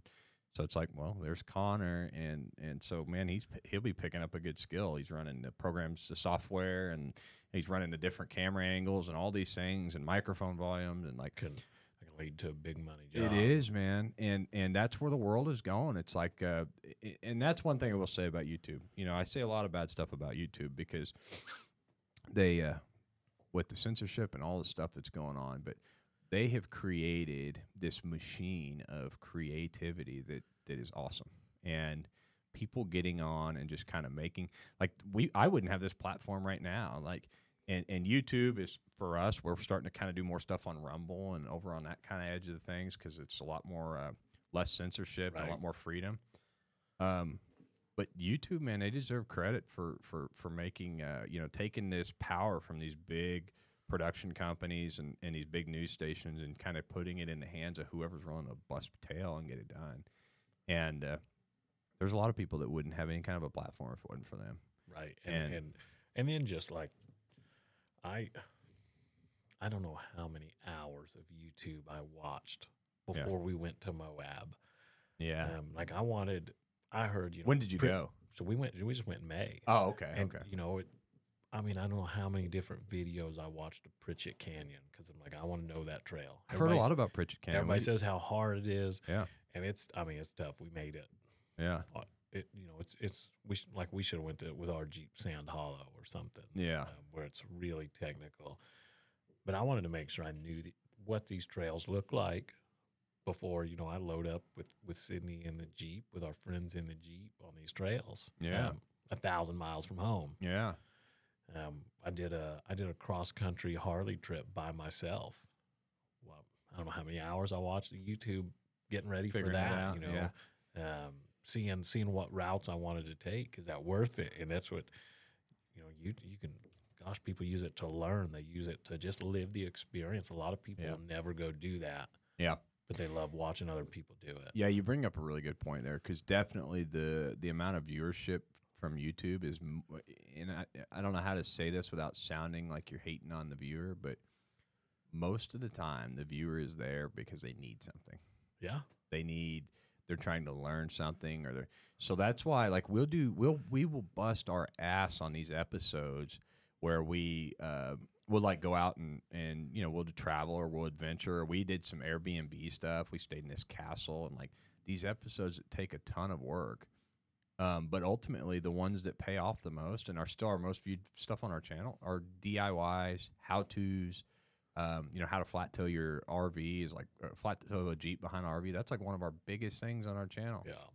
And, you know, those videos land us some really good sponsorships, but like at the end of the day, those videos feel it's like a job when you're creating them. Well, and I was watching overlanding videos mainly for the motorcycle because I want a tent camp. Yeah. Oh man, there's a lot of those out there. And you know, just in overlanding videos, the next video pops up, and honestly, that's kind of how I like first seen your videos. Oh really? Yeah. Yeah. I was just like, I've got, you know, X amount of space on this Harley. Unfortunately, it's a full backer. Yeah. So I've got a tour pack and saddlebags. Like, what kind of, you know, is this person a little cook stove? Yay, nay on this one. Because everything I bring a house to work because I can't bring very much of it. Yeah. And then, you know, and then we were talking the other day, the mutual friends that we have in common. Yeah. You know, so and it's crazy how it turns into a small world. Yeah, man. And that's one thing that I will say about like the Jeep community is they are kind of like that. It's like everybody's kind of, you know, everybody knows everybody. Yes. And when we built our house, like, you know, people from the Jeep community came out and, like, you know, the person that did our drywall was somebody, you know. Right. So, you know, and I think that was kind of a word of mouth thing. It's like our platform has really done a lot of good for us. I mean, a lot of times maybe the views don't show things or this and that, but it's like, you know, you'll ask something just right. I mean, you wouldn't be sitting here right now if it wasn't for other people Right. that kind of connected us. So, yeah, I mean, you know, that whole thing, and I don't think the platform is owed anything on that. I think it's the people. Oh yeah. But yeah, so I mean, it's, you know, I don't know. Time will tell, but I think that there's enough competition out there now on all these platforms where maybe they'll start smartening up on a lot of this stuff. So Yeah. Oh we'll yeah. see on the censorship stuff. It's just, I don't know. It's like everything else right now. Time will tell. Right. So, well, so tell me, like, you know, the whole premise of kind of what we were going to talk about was kind of like, you know, military background and stuff. So you were over, what they call it, outside the wire, right, or something like that, basically. Pretty much daily. Yeah. Yeah. So we, so I mean, the one hard, it was 12 and a half months at Jagatu. And we were basically Jagatu's Afghanistan. Yeah, so we were in northern Afghanistan. Actually, so if anybody wants to, Jaghtu. If you type that into Google Maps, it'll show you right where it's at. It's in northern Afghanistan. I think our outpost was like 8,000 feet elevation. So we were in the mountains. And most people don't, you know, you just think of the Middle East, and what comes to mind is Iraq, sand, hot. No, we were in the mountains. So it's like pine trees and mountainous terrain up there, a lot of rocks. And not a lot of trees, trees. Okay. But I mean, a lot of mountains. The peaks all around us were 11,000 feet. So, I mean, almost picture some of the Rockies, you know, in your head. I mean, we were up there. And we came from Fort Polk at sea level, Fort Polk, Louisiana. Wow. So I was with 10th Mountain out of Fort Polk, and, you know, we come from sea level to that. And that was the first time I ever experienced altitude sickness. It'll kick your ass, man. And somewhere there's a picture of me floating around, like I'm like hanging off the front bumper of one of our trucks, and, you know, I got diarrhea, shitting myself, and puking at the same time. You know, from the altitude? Yeah, from the altitude sickness. Like I was up on the gun on the top of the truck, and there were some guys walking by the truck, and I tried to warn them, but I threw up and splashed right on them. Yeah. It kicked my butt hardcore. Yeah. It's such a difference too, in like just how quick you go high elevation, how much of a difference it makes. We went up Pikes Peak just recently, and man, I don't normally get elevation sickness. We've camped at 10,000 before, and when we went up Pikes Peak, it's like because we went up and down so quick, it kicked all of our asses. And it's funny because we got up to the lodge at the top of Pikes Peak, and everybody's just like laying around up there because everybody is sick. It's by the time you brutal. get up there. It was, man. Brutal. It was bad. And we've been up to some high ones, but it's always usually on off-roading trails, so it takes a lot longer to get up there, and you kind of get used to it as you're going up the mountain. But we've been up 14,000 feet out in Colorado on Jeep trails, and I've never had problems. But driving up Pikes Peak on the highway kicked my ass, man. And I mean, I felt terrible. Well, even going from here to there drains you. Yeah. You know, and we went from sea level, you know, to that, and I remember our first day there, we just walked around our compound with the guys we were relieving. Yeah. And it's maybe a mile circles what we're doing. And we're sucking. We are sucking. And they're just, you know, out there smoking cigarettes. Like, come on, keep up, guys, keep up.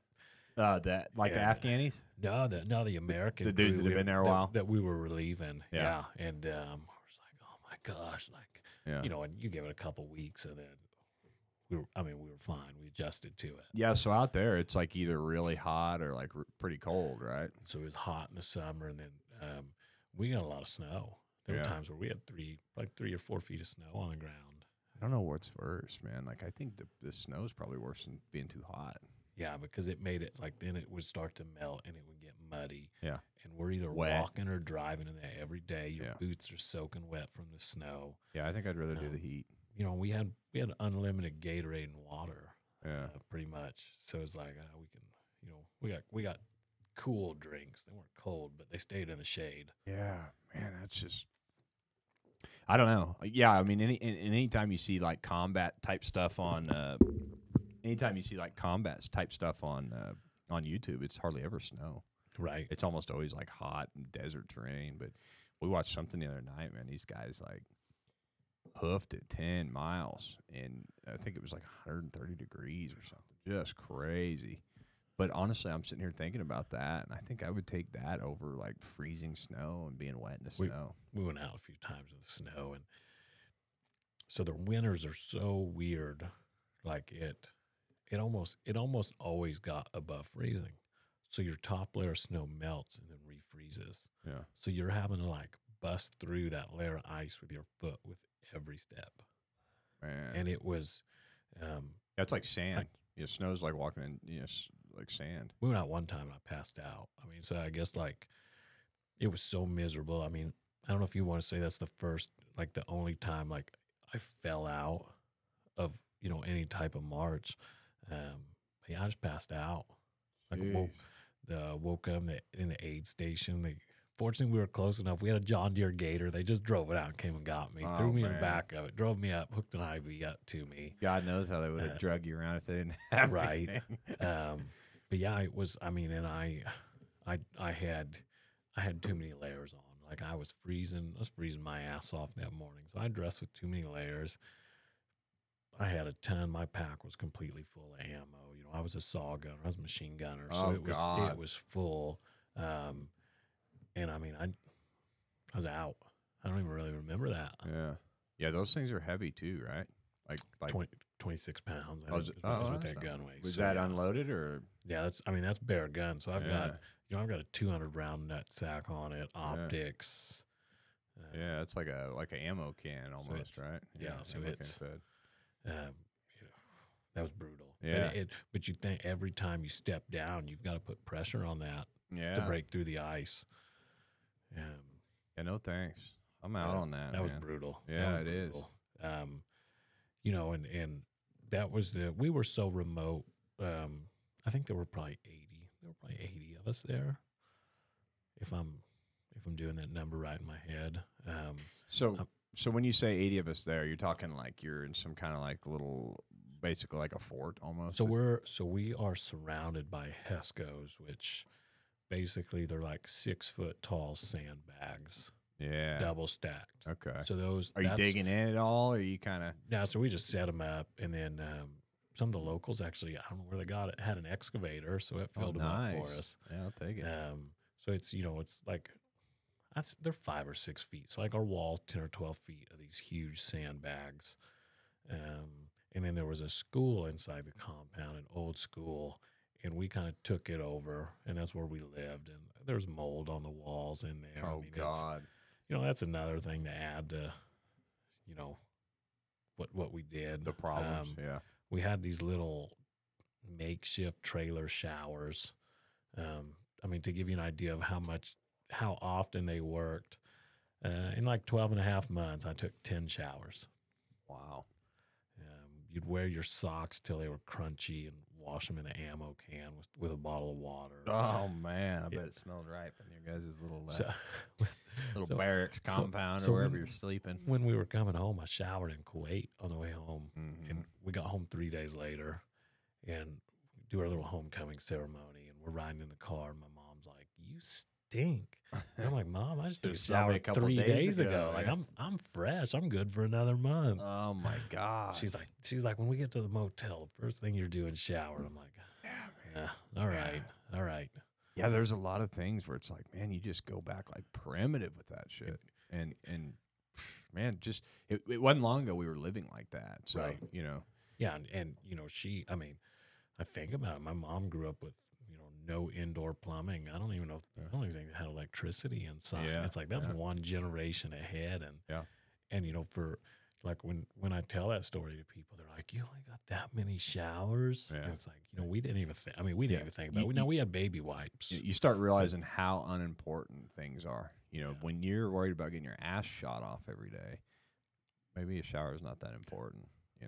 And we were in it. They weren't scared to fight up there. Yeah.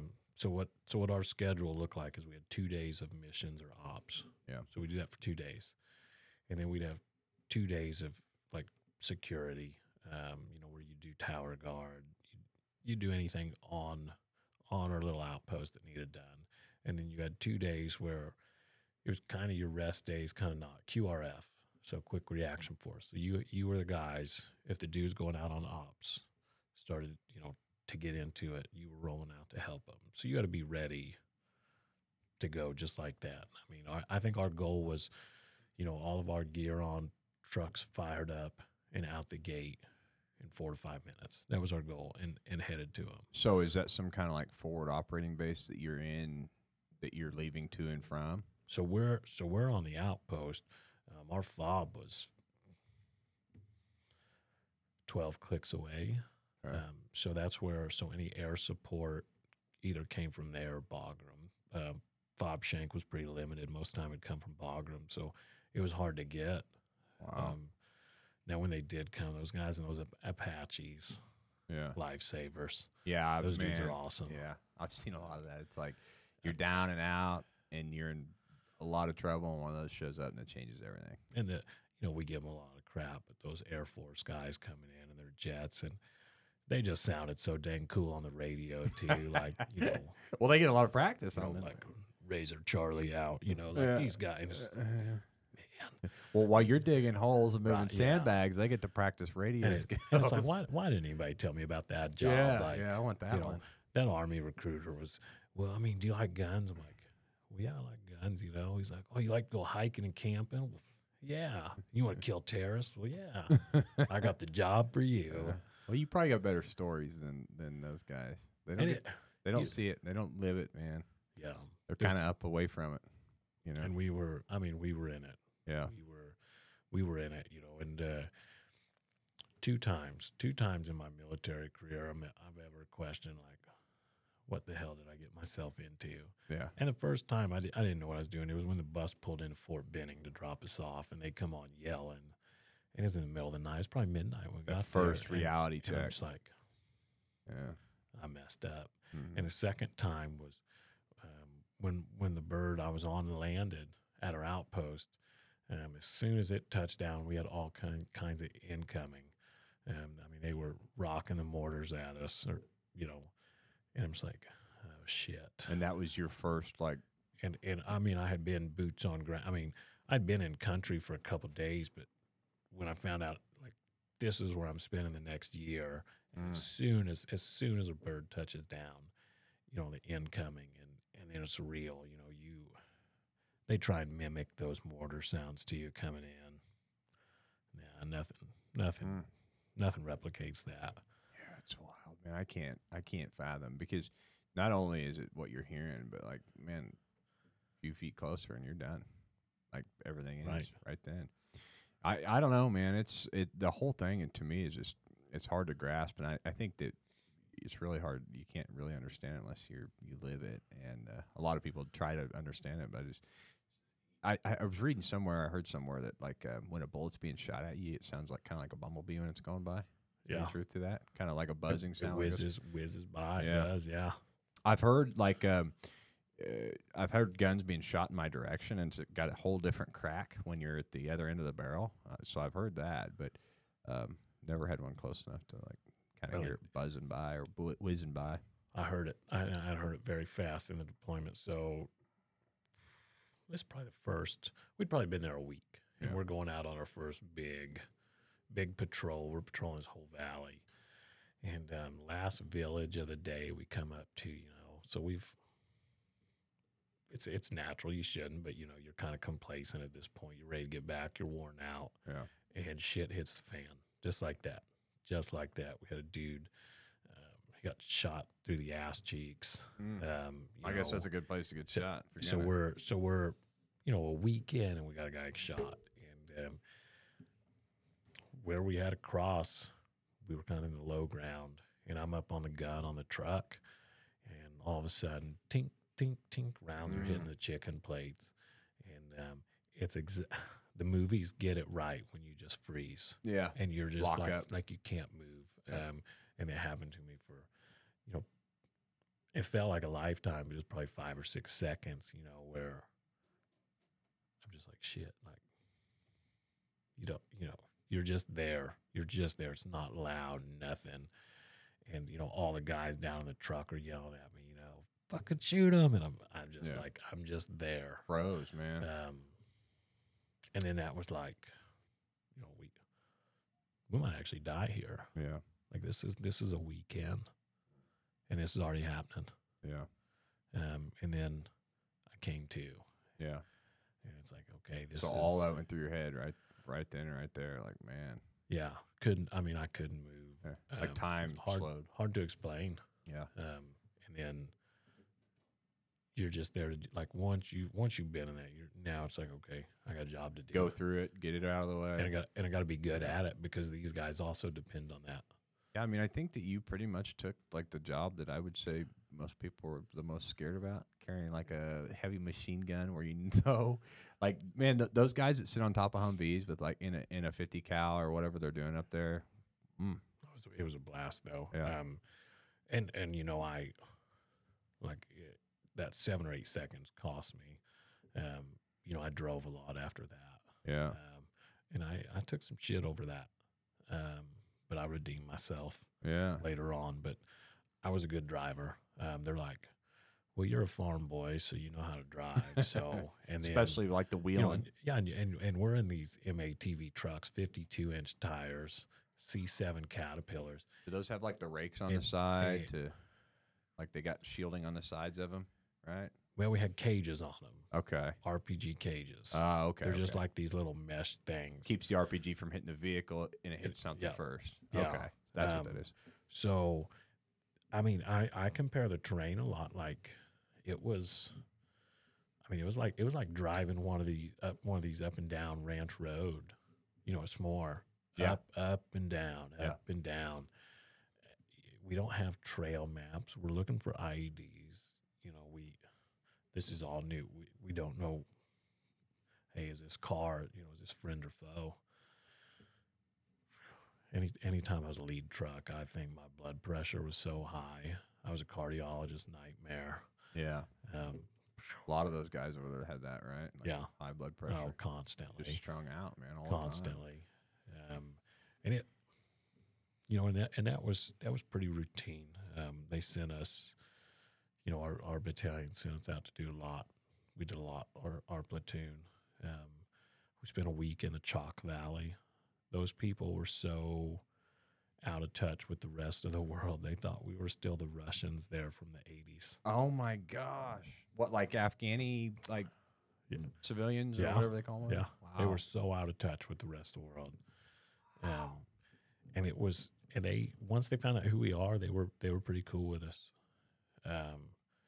Which our last day there, we did end up finding an IED maker's like plant, his operation, which was pretty big. It pissed us off. Nobody told us about it because they were nice to us. And they knew what we were looking for. Two-faced. But they fed us. They were, and we talk about this, the stomach problems. And I think about back to eating over there. Man. And I think their produce was all, you talk about all organic. Yeah, it's probably good food over there. Their chicken and rice was amazing. Yeah. Their it was the best watermelon I've ever had. Yeah. Yeah, they don't have all the preservatives and the money-making marketing bullshit that we do here. And then like naturally, it's like, do those people have stomach problems eating that? Like they don't have any chemicals, any Yeah, but when you first said that, what came to my mind is like poisoning people, man. Like that was the first thing I thought of. Like, man, you're eating over there, and this guy's two-faced enough to let a IED maker. We wanted real food. We were taking our chances with that. Yeah, I bet.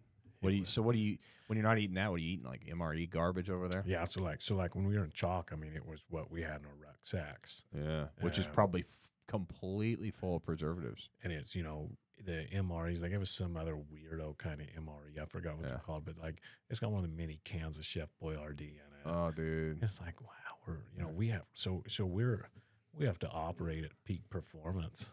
And you're living on garbage. When you're eating garbage. And now like it's crazy to think like, okay, I'm going to lift heavy in the morning. So I gotta eat right tonight. But yet we could, when you're 20 years old and in such good shape over there, it's like the things we did on the crappy food. We were all dehydrated. Yeah. I mean, there's something to be said about that too, kind of the lifestyle you get used to. Yeah. And it became the norm. Yeah. We knew what we had to do. We knew what the conditions were. Did we like it? No. Did we bitch about it? No, we just did it. Yeah. Yeah, man. That's I don't know. It's wild. It's the whole thing to me. It's like you put, I don't know. Maybe it's like it comes back to what we were talking about earlier, though. It's like you've got these things that are so crucial that you get done that a lot of this stuff, just like a shower, kind of falls second wind, and probably appetite is probably one of those. I bet you just learn. There's probably days where you just went without like eating, and then like, man, I am starving. I got to eat, but you probably just like forgot to eat. Yeah. Yeah, you'd get so busy, or that just wasn't as important. Hey, there's a we had, I think three computers. The internet worked part of the time. Yeah. So if if midnight, 1 a.m., everybody's sleeping, run over there, make a quick Skype call home real quick. That was worth sacrificing a little sleep over, which we didn't get very much of. For sure. There was a lot of nights. I remember, my sleep schedule was like midnight to 4 a.m. Yeah, 4.5 hours somewhere. And that was it. And it was right back to it. Yeah. And you just think like, wow, what we put our bodies through. Like, yeah. That's why they get you young. Yeah. They get you right out of high school, man. And I don't know if you could do it any other way, to be honest. No. Just like they get a lot of these young kids, and until you're probably like mid-30s, I say you're doing pretty good if you can. And we had some guys in their 30s, and they, they did it, but they struggled. Yeah. They were struggling. They were hurting a lot. Yeah. It's like, we're still young enough and dumb enough. Like, yeah, man. Yeah, 30s is really where you start getting all these weird problems, man. I think that's where I've been going downhill. Just like that. Flip the switch. Yeah. That's what it's like, because I was just talking to him about it earlier. It's like, things that you do when you're younger and you've got a body that can handle it, you completely take it for granted.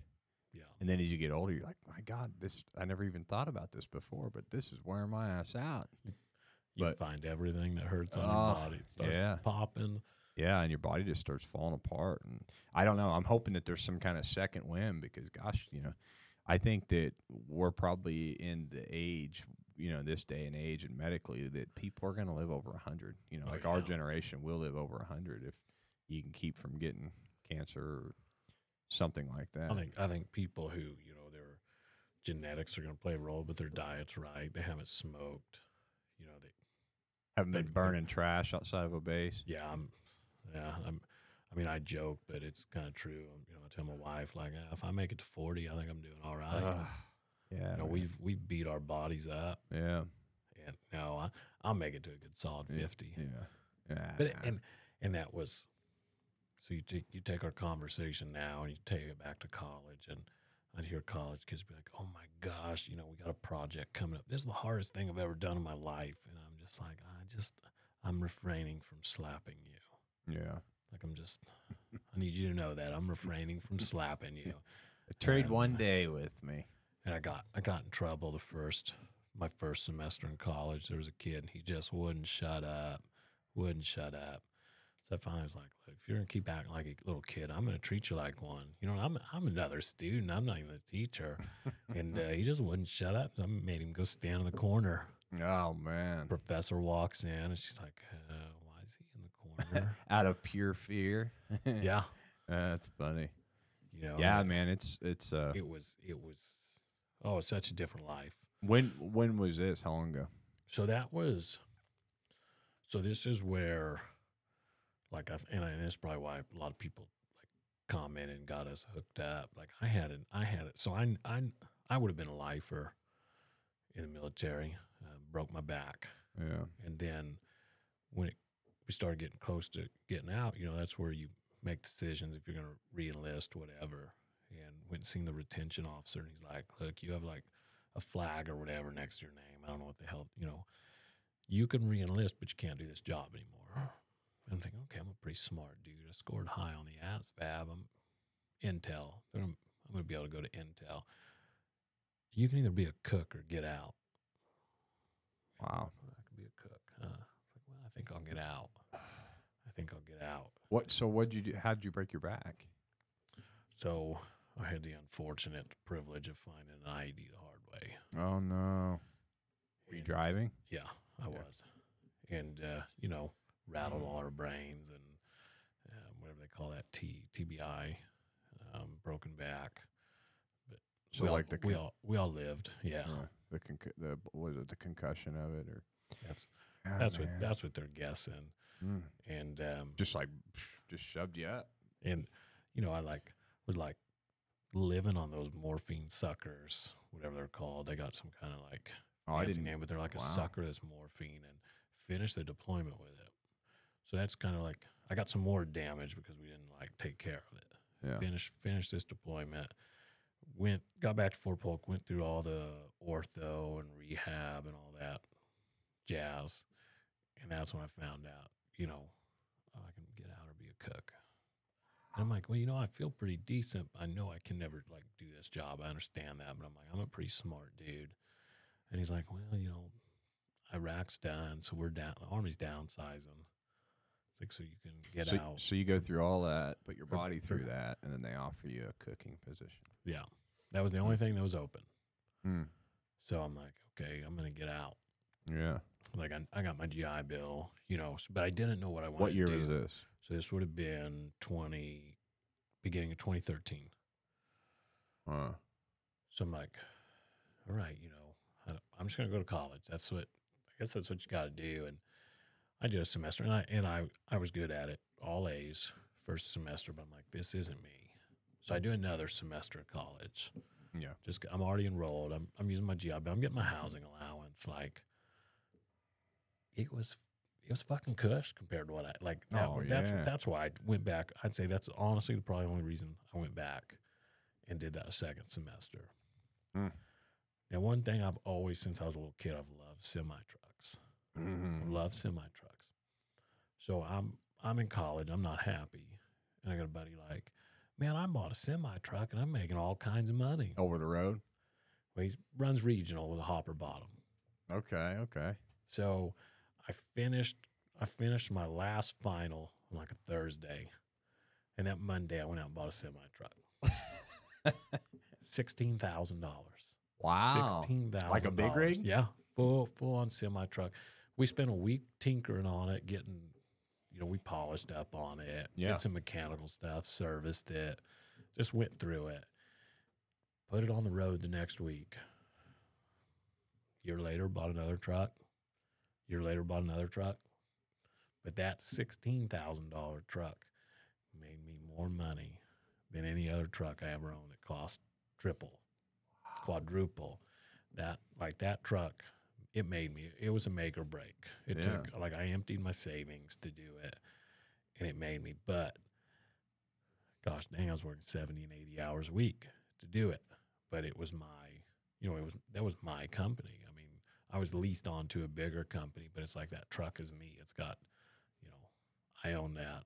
I own the LLC that it's under. Yeah. So I didn't mind working that. And it was a double-edged sword. I had no life because that military lifestyle, I don't have any quit in me. Yeah. So when they would call and say, hey, we know you're tired. We know you've been on the road. You just took any job. Do you want to take this load? Yeah. Yep. Send it my way. And it caught up with me. And that's a job that never quits because there's always stuff to be hauled, man. So they're always needing somebody. And then I was booming during COVID. I was booming. I bet. Nobody wanted to go to LA. So I was running out to LA and back, and Imagine that. LA back, LA back. Yeah. I'd do 3 weeks of that and then take a week off. And, there at the end, I had a buddy. He's got a diesel shop down around Joplin, and I was fortunate enough during my week off, I just parked my semi at his shop. Hey, go through it. I'll be back next Monday. I'm heading out. Make sure it's all ready to rock and roll, and I could trust him. He's one of my best friends, and Yeah. I can trust him, to make sure he's ready to go. But I had I say it caught me. So I'm putting work first, and I got some mental things going on. The PTSD's catching me. I'm trying to ignore it. The TBI, it's catching me out in that truck. And TBI. That's the traumatic brain injury. That's right. Okay. And it's just I'm not taking care of myself. I'm working like a dog. Yeah. And that's when it caught me. Yeah. I mean, I had to do a week in the psych ward at Fayetteville at the VA. I mean, out of nowhere, I just become suicidal. Yeah. Don't have an explanation for it, and I don't know. I did a week down there, and all they do is it's not a fix. They just fucking drug you up, make you like a zombie. Yeah. And fortunately, I my best friend Shelly, she's the only reason I'm still alive today. Like you were just getting too busy and like pushing all that away. And I lost my purpose in life. Like that truck, those trucks provided me with a good life. I made a lot of money doing it. Yeah. I made a lot of money. I didn't have a purpose anymore. Anyway, there's somebody out there who would book a load and haul it for cheaper than I would. Yeah. Like, I feel like, and I'm not, if there's any truck drivers out there listening, don't take this the wrong way, but I feel like, almost anybody can do that job. Anybody can be trained to do that job. Yeah. And it shows. Look it definitely shows now.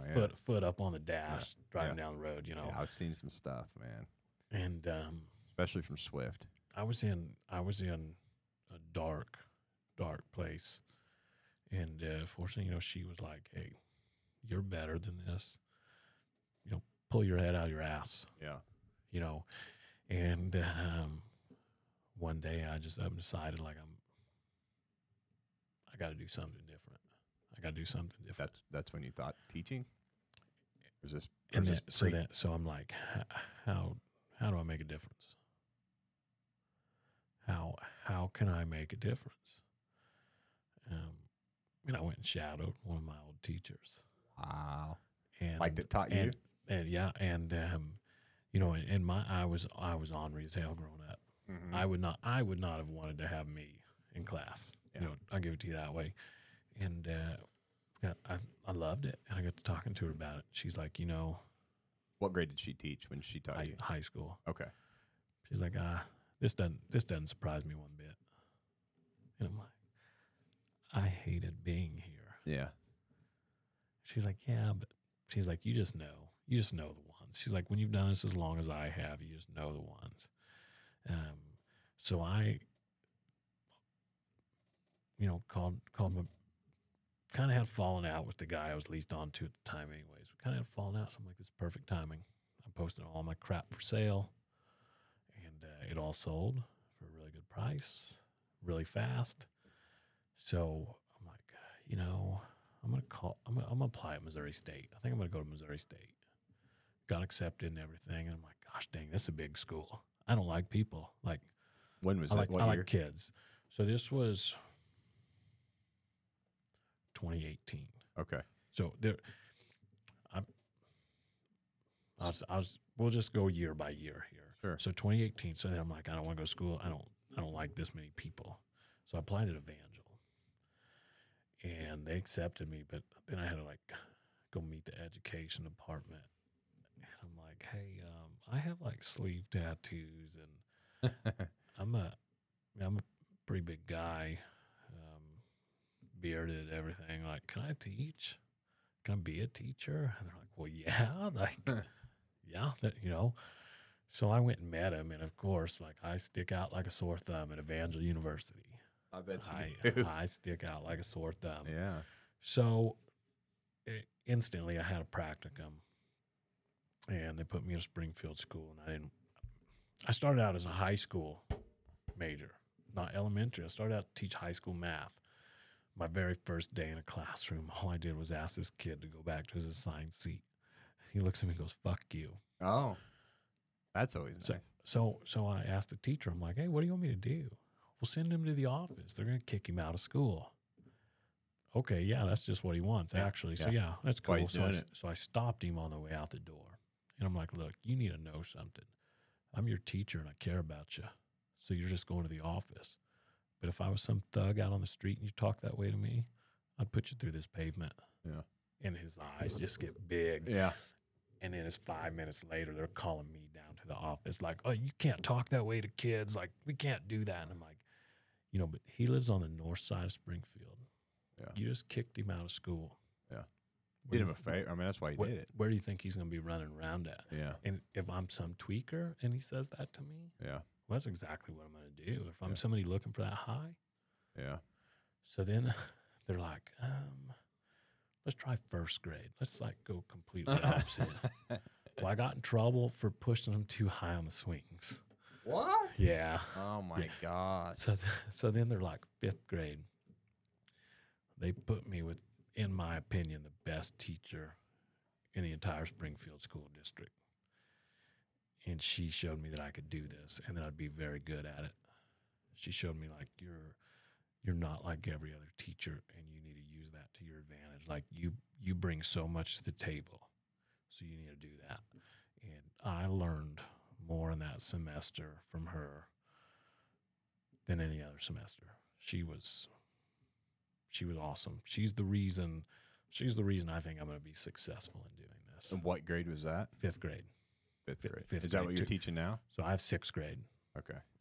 So I love the middle school age. They're smelly, they're stinky, they're weird. Yeah. But I love them. Yeah. And so sixth grade too, you're doing, like classes in between, So right? I have students every hour. I have social studies. Yeah. So sixth grade with one block of eighth grade, and I love my eighth graders too.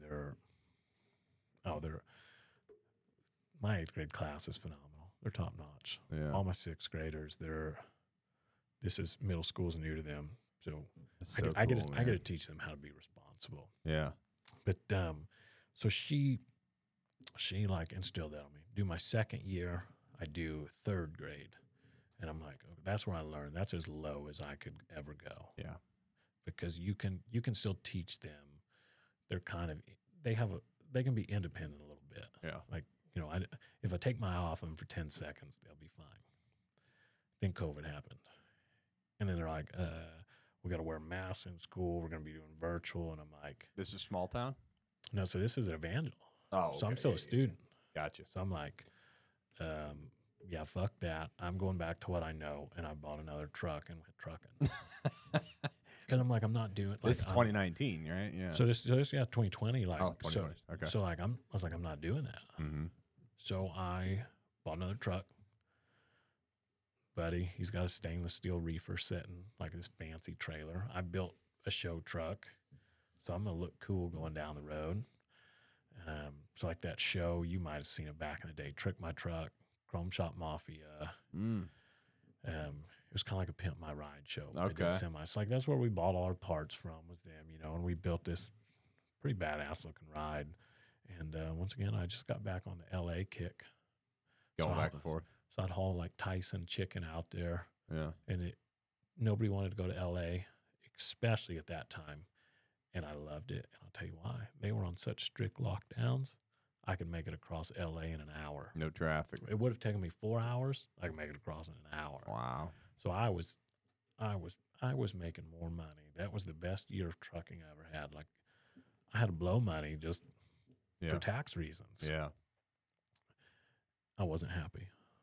As much as I love semi trucks, they're my passion. I'll have another one just for a show truck someday, kind of thing. I knew what I was supposed to be doing. I'm like, as I liked the lifestyle. I loved waking up somewhere new every morning. Yeah. You know, out on the highway. If I got tired, I just stop on a ramp, go to bed for a while. I Yeah. loved that life. It appealed to me. I'm a young single guy.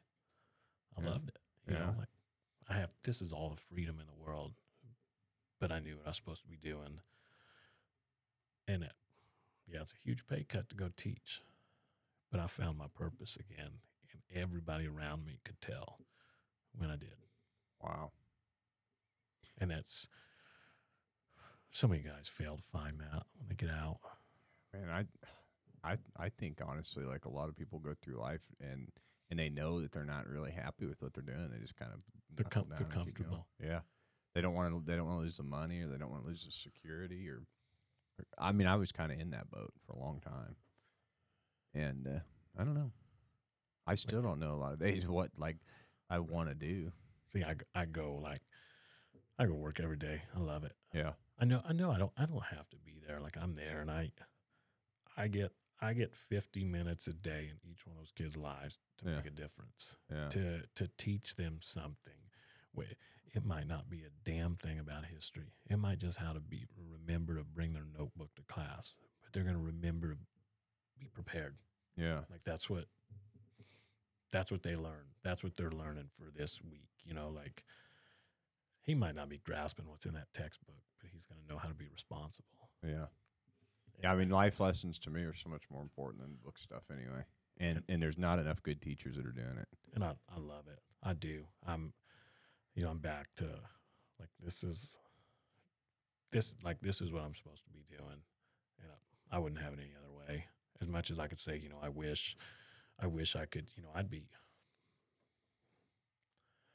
like 6 years from retirement in the military. You know, That's crazy. I've got to. I think I did the math in my head. I've got to teach for 26 more. Wow. Yeah, Yeah.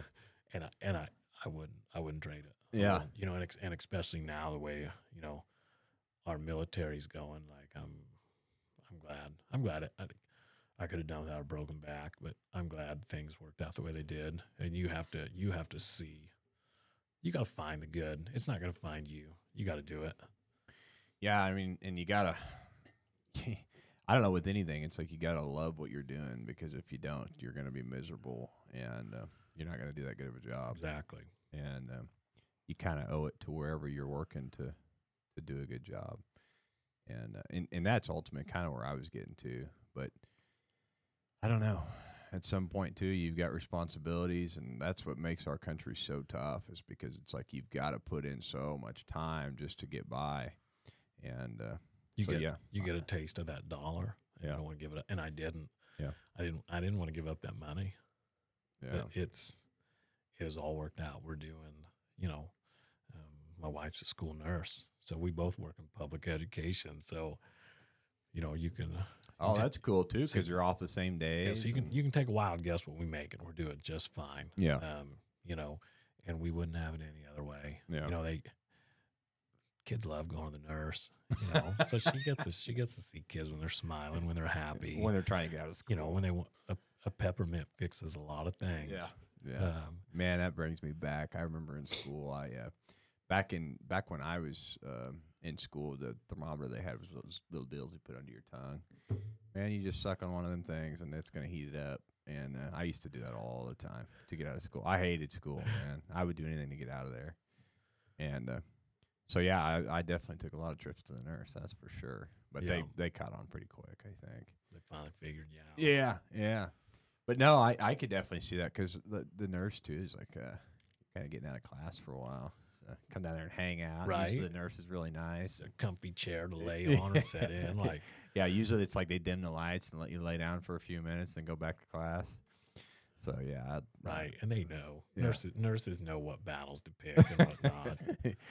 Lay down there and take a nap for a minute, then we'll send you back. And I don't know. You know, I had a high school, my welding teacher. He's the reason I finished school. And I think about, like, why did I like him so much? And it's not because he let me chew in class, but it also is.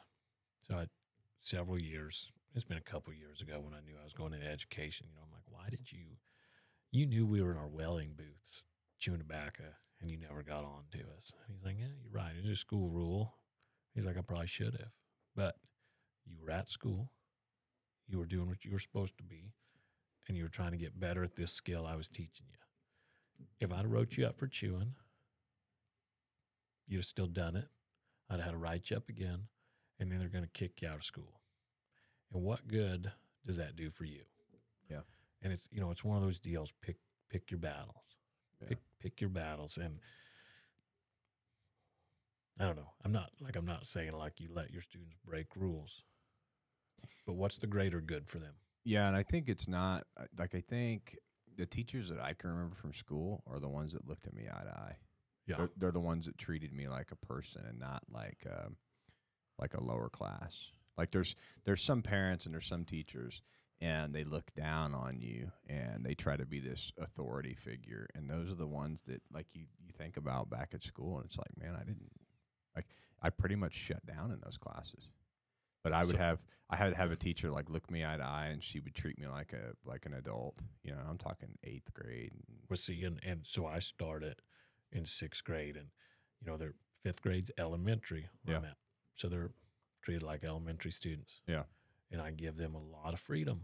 Yeah, but I also let them know like you guys are responsible for getting this taken away. Yeah, not me. Like I want you guys to have this freedom because you're going to learn from it. Yep. But you also, you're responsible for being responsible. Yeah. Like it's on you. You guys will give lose them this. enough leash to hang themselves if they're going to do that. Yeah. And I so many of them, first day of school, they didn't know, like, they're like, they're just scared little puppy dogs. Yeah. And then they're realizing, like, okay, like he's kind of talking to me like I'm an adult, like I'm not a kid anymore. And they're still kids, but like it's like I'm trying to teach you guys responsibility. And I think they're picking up on it, and they respond well to it. Yeah, they do. That goes a long ways anyway. I think with any kids, and I try to treat like most kids that way. Like like I'm not gonna talk to you like you're a toddler, unless you're a toddler.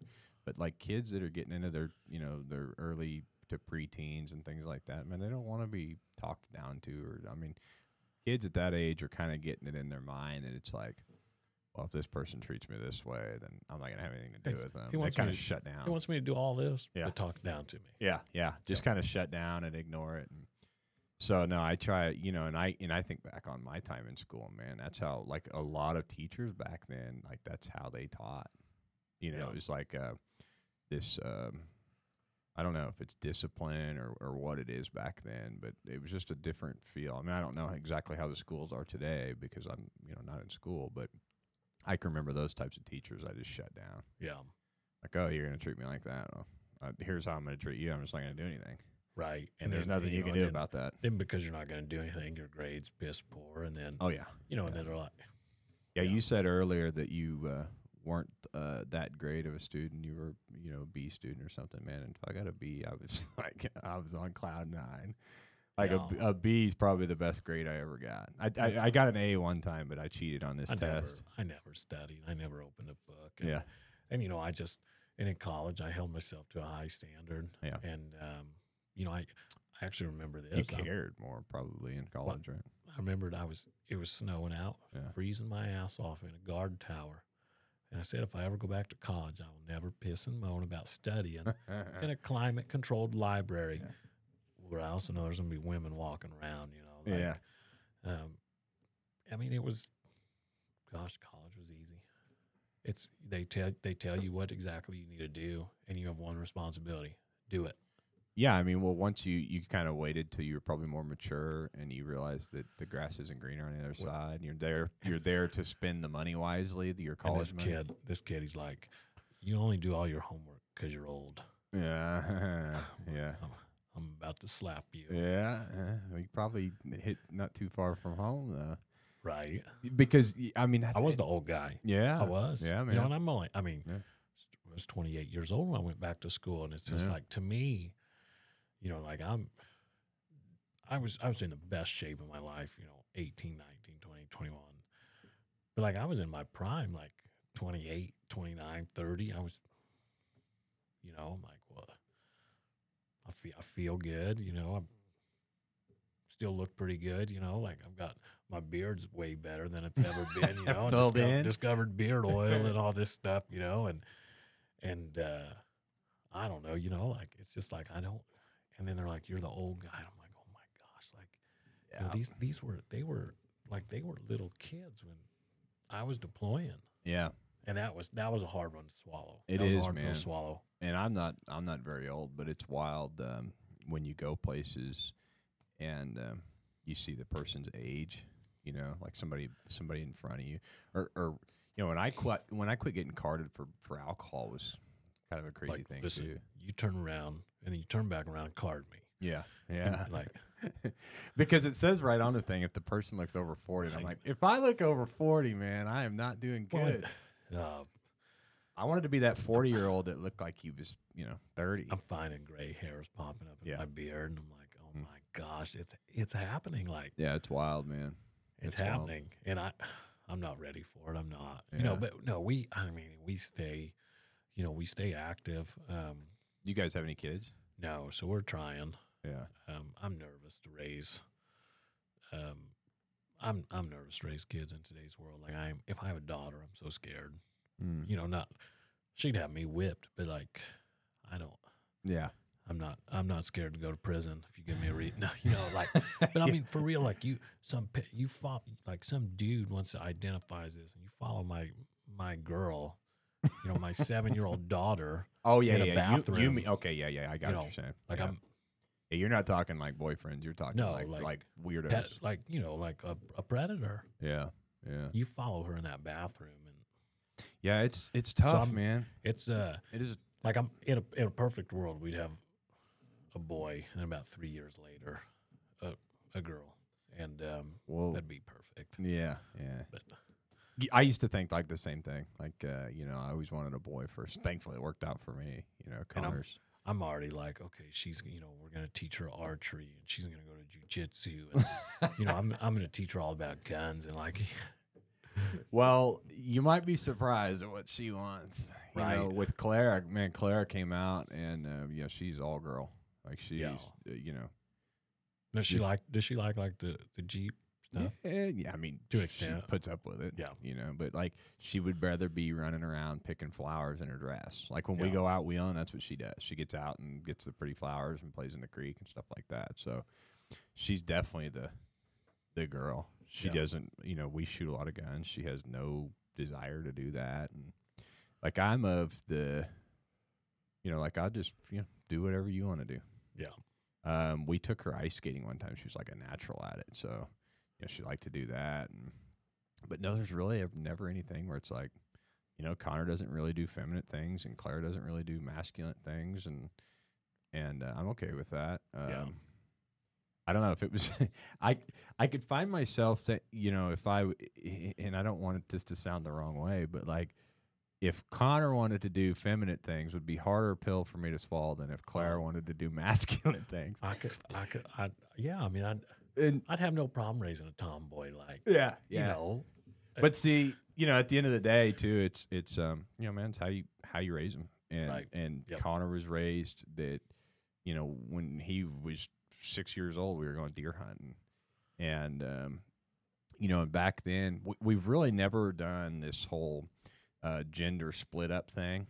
Like a lot of people will say, you know, well, the men go deer hunting and the girls do this or whatever. We just do everything as a family, man. Like through and through. That's awesome. Yeah, and then when it comes time, like, and we go out deer hunting, Connor will go out in the woods with me. Clara has a few times, but for the most part, she doesn't really care to. But if her and Brandy want to go out and walk the woods while I'm hunting, they do. Yeah. And we do that every year. But primarily, they don't get up for the morning hunt. They're not going to crawl out of bed and go walk around the woods like an idiot.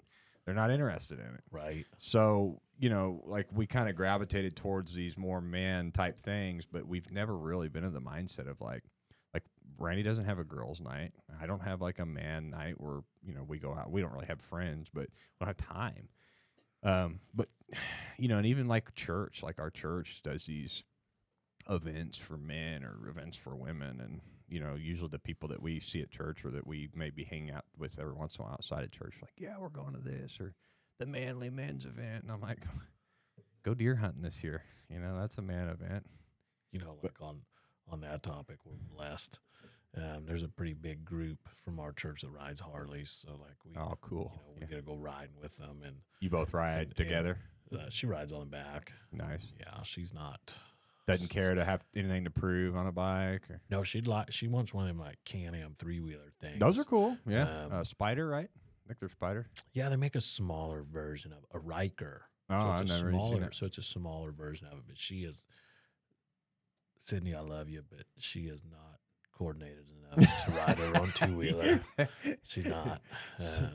Yeah, so that's actually something funny. I'm glad you brought that up because all the time people are saying, let Brandy drive, you know, Brandy this and Brandy that. Brandy has no desire to drive at all. I have, like, when we have to get a shot, like a GoPro shot, or we have to get a drone shot, she is livid that I'm making her drive, and I'm in the passenger seat flying the drone, and she hates it. She just, like, she knows. She knows her limitations.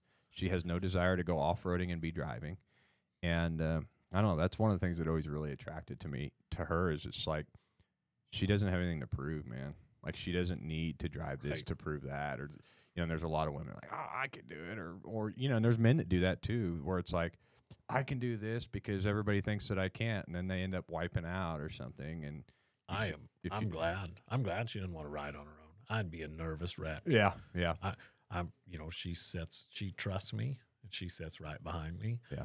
And I like it that way. Like at first, I was like, you know, it'd be kind of cool if she rode her own. Like that'd be all right. And then I'm like, no, I'd be so worried about her. Yeah. And there's so many idiots out there, man. When you're on a bike, I've wrecked twice. I was down in Eureka, and a car pulled out in front of me, and it was either hit him or slide. So I laid it down and slid. I did the same thing with my bike. And then had a chick run me off I-44 last summer, and she never even seen me. And she was on her phone. I looked like if she would have looked at me, we would have made eye contact. You know, that kind of look. And just on that phone. Yeah. And, you know, and I was on I-44 between Tulsa and Oklahoma City, where it's that 3-lane. So everybody's running 90. Yeah. And that kind of, that one rattled me a little bit. And then it's like, you know, no, like I ride pretty safe. I'm pretty good on this, you know, on a bike. And I love doing it, so I'm not going to stop. Yeah, a motorcycle's a whole different breed too, because you could be the best driver in the world, man, and that you just never know. You never know. And when we had motorcycles, and Brandy always rode with me, and I always like crotch rockets. I got a problem with speed when I get on it, and so she was brave enough to get on I had an R6, and she would ride on there with me, and we used to ride a lot, but as soon as we had kids, man, and I've seen so many motorcycle accidents, and you could be the best rider in the world, and it literally just takes somebody rear-ending you at a red light, and it can kill you. And so that was one for us. And then this little dual sport I was just telling you about, I just bought that like a month ago, and that's the first thing I've had in a long time.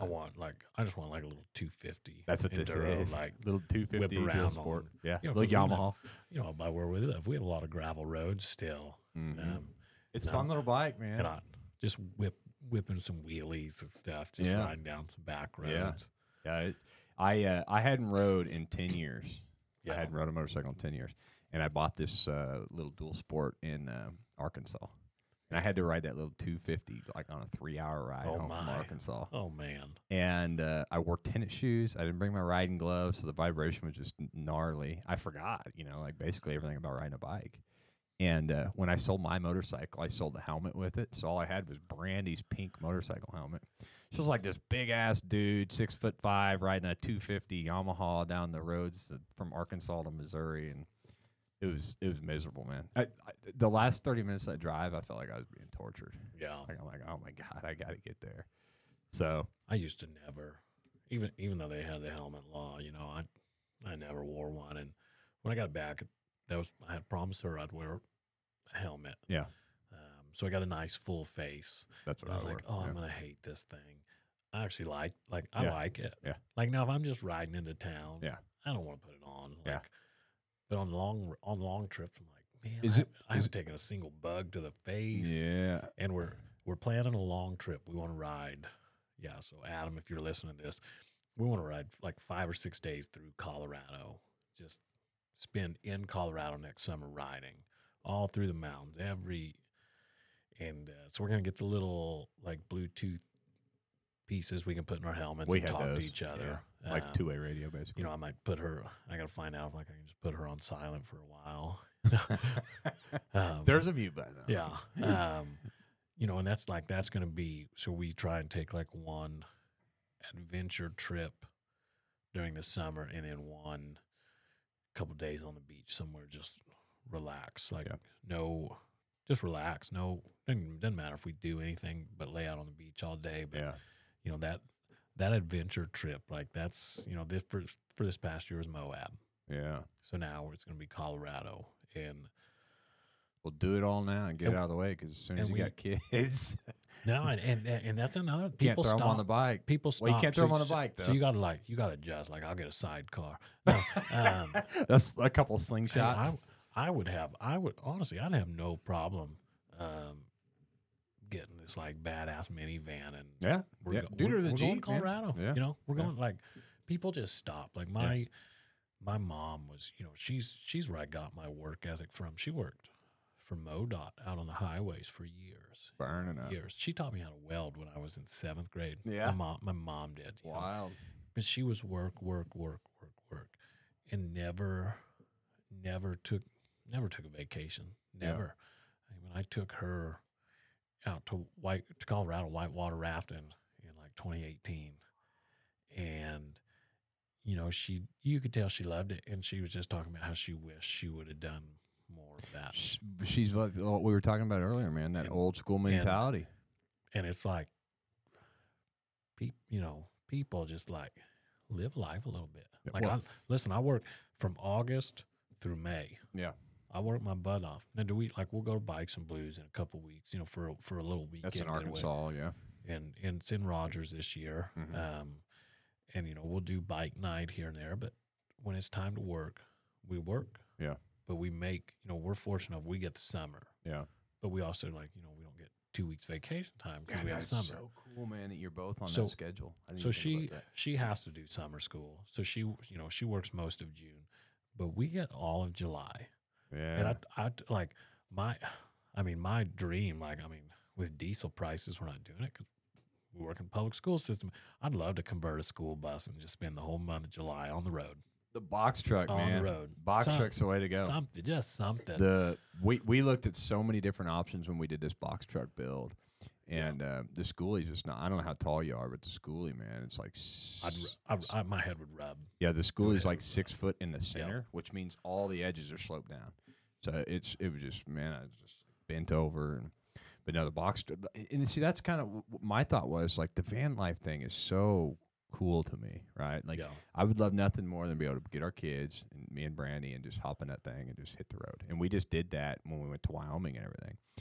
But we were too big for a van life. Yeah. So I'm like, well, what's the next best thing? Well, let's build a box truck into like a van life rig. And we did, man. And, that's awesome. And yeah, when we hop in that thing, we, and I like it so much more than our motorhome. We have that big motorhome. I don't know if you've seen it, but it's like a 34-foot motorhome with bunk beds, and we have our own bedroom and all this. But you can't just hop in and hit the road. Like, it's such a big production to take that thing around, fill and empty your tanks.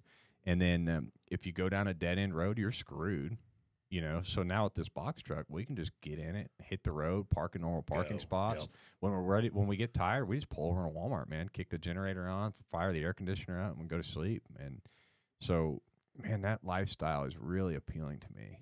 And I used to, you know, the military side of me, everything had to be planned out to a T. And now when you're on a bike, you do kind of have to plan a little bit because you can't just stop.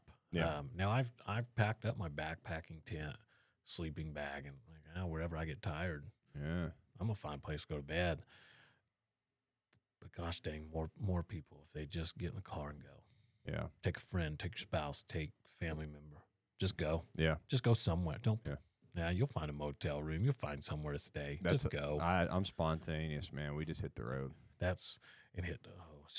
Sydney, she's learning, like, she's seeing the benefit of it. It still stresses her out a little bit. And not plan? Yeah. Yeah. I hate planning. You know, but it's just like, let's just go. Let's just go. And it does my mental health good. Yeah, yeah, dude. It's good to Like get away, man. during the summer, I love my students. I love them. Yeah, I do, and I hope they're all having fun over summer. But like, I need that reset away, for sure. And that's why we try and do one. Like Moab was so fun. Yeah, But I was worn out at the end of that week. ready to go home. Drove 1,000 miles there, wheeled hard. Yeah, All we fought breakdown after breakdown. yeah. Not so much mine, other Jeeps. And then we drove 1,000 miles home and we're worn out. So it's like, we got to do a little couple day beach, Yeah, wind down. like where we just lay there, Yeah, no stress. take a book. I can read a book out on the beach. Yeah, I don't need to be like, oh, I'm a man, I'm going for a run on the beach, like, no, I can sit there and read a book. run anywhere. I can. So it's like we've learned, and we try and, we stay at mom and pop motels that are way cheaper. Oh yeah, then like change. So we figure out how to cut costs to make them not that expensive. Like, and they work, and it works good. And that reset, Yeah, it's what we got to have during the summer. yeah. I'm trying to think. Back when I was working, I would come home, man, a Friday evening, and be like, Brandy, let's go to Florida. And we don't fly anywhere. We drive everywhere. So I would come home a Friday evening, get home, get packed up. I'd get home probably after 6, and we would pack up and drive to we went to Cocoa Beach one time, and I remember we left at 8 o'clock, drove straight through, got to Cocoa Beach, Florida at 7:30 or 8 o'clock in the morning, just kept getting it, man. Yeah. And those are the kind of trips to me that it's like, obviously it's memorable because it's the one I'm talking about, but it's like, I don't know, you only live once, man. Right. And And I mean, I know like you can't think negative, but it could end on the way home. yeah, It could end tomorrow. Yeah. It could end 50 years from now. yeah, yeah. Yeah, just enjoy it. Live it to the fullest. I tell all my kids on Friday before they walk out of the door, go make a memory this weekend. Yep. It doesn't have to be anything, Go do something you're not going to forget. Yeah, yeah. And so many people fail to do that. I don't know. It's been cool. Like, we talk about, there's a lot of things in that the Jeep, crowd. And I love my favorite thing about s'mores is seeing people who've never been there before. Yeah. And then when they do, when you guide them on something they think they can't do, That is pretty cool, man. the smile on their face. I took a kid up the hard side. I don't remember what it was. It was the hard side of something. He's like 7 or 8 years old. We harnessed him in my Jeep. We went up the hard side of this, and like a 5 or like a 6? Like a 5. 5. And I missed the line, and we went up a tree. and we're staring at the sky, and he just looks over, like he gives me this look like, and I'm like, hey, we just drove up a tree, and he's just like, oh my gosh, but the look, like and everybody got it on video, and sent it to his mom, so just the look on his face, I won't ever forget that, and I know he's not ever gonna forget that, and it's just. Imagine how many times he's probably told that story. Right? Yeah. Like, yeah, there we were. I was in this monster, him is probably a monster truck, Yeah. But like, I love seeing new people do that. It's one of my favorite things. Yeah. And I love when I get to teach. That's the teacher in me. It when is, man. When I get to teach them, hey, I'm going to spot you. This is how you need to, do this. I love it. Yeah. Yeah, there's definitely something to be said about that. There's something about and I think everybody can like aspires to teach somebody something, and kids really help you a lot with that because it's like you got to kind of pass down everything you know to them. Yeah. So and and kids are ornery. They are. Mm-hmm. That's what makes them great. Mm-hmm. What makes them the greatest. Kids are innocent. They're pure, man. Yeah. They're innocent, and they want to learn. Yeah. They want to learn. I hate bringing it back to things that are negative about stuff, but it's like that's like what we just talked about, kids being innocent, pure. Like a kid isn't born racist. A kid's not born thinking things that we think. That's corruption in our society that makes people think the way that they do. So like all this indoctrination of kids and cartoons and on TV and all this crazy stuff, like they don't think that way. Yeah. They're not thinking negatively about people naturally. All this, their racism and this gender stuff and this gay stuff and all this stuff is what we as a society are putting in their heads. If everybody would leave all that alone and just let kids be kids and kind of make up their own minds about things that they want to do, there wouldn't be all this division. So here's the beauty. Here's the beauty in social studies. It's a reading-based class. So what my main job is, I'm teaching them social studies in 6th grade, but my main job is to teach them how to pull information like out of their book, like how to do their own research. That's what I get to do. So I get to teach them social studies, but I get to teach them how to start finding the information themselves. Sure. They will never know where I stand politically. Never. It's not their business, as it should be. They shouldn't. They're 12 years old. Yeah. But what I get to teach them to do, and not so much on like these political topics, whether you like Trump, whether you don't like Trump. I got to teach them how to think for themselves. I got to teach them how to do research, and hopefully they will carry that on. Yeah. Then they get to think for themselves, like whether it be, hey, Fox News said that. No, that's not right. I've done research. Hey, CNN says this. And it's like, that's not right. I know how to find like the truth in this. Yeah. So I'm hoping like just to get them to think for themselves. You know what's muckied that water up so much? It's not that what you're saying or what you're doing or what you're thinking is political. It's the fact that common sense and normal things have been politicized. Yep. And you can't even think, for instance, like hunting, and I'm just throwing this out there, but if you talk to your kids about hunting, well, you're automatically some kind of Trump supporting conservative because you have a firearm and you're going to kill an innocent animal. When hunting is so primitive and goes back to, ancestors and cavemen that that started all this. And this is where it's funny. The same people who think, if you're out there shooting deer, you got to have your MAGA hat on, are the same ones who are against, commercialized farming. Mm-hmm. How are you going to get your meat then? They wouldn't eat meat. They'll just eat soybeans. So it's like, so what do you want? We're not. Oh, well, where are you going to get to? You don't grow your own, so obviously you do support commercialized farming, right? Like, no, I think they're just. I think they're all so caught up in their talking points. Yeah. They're just almost like a bobblehead for whatever that side talks about.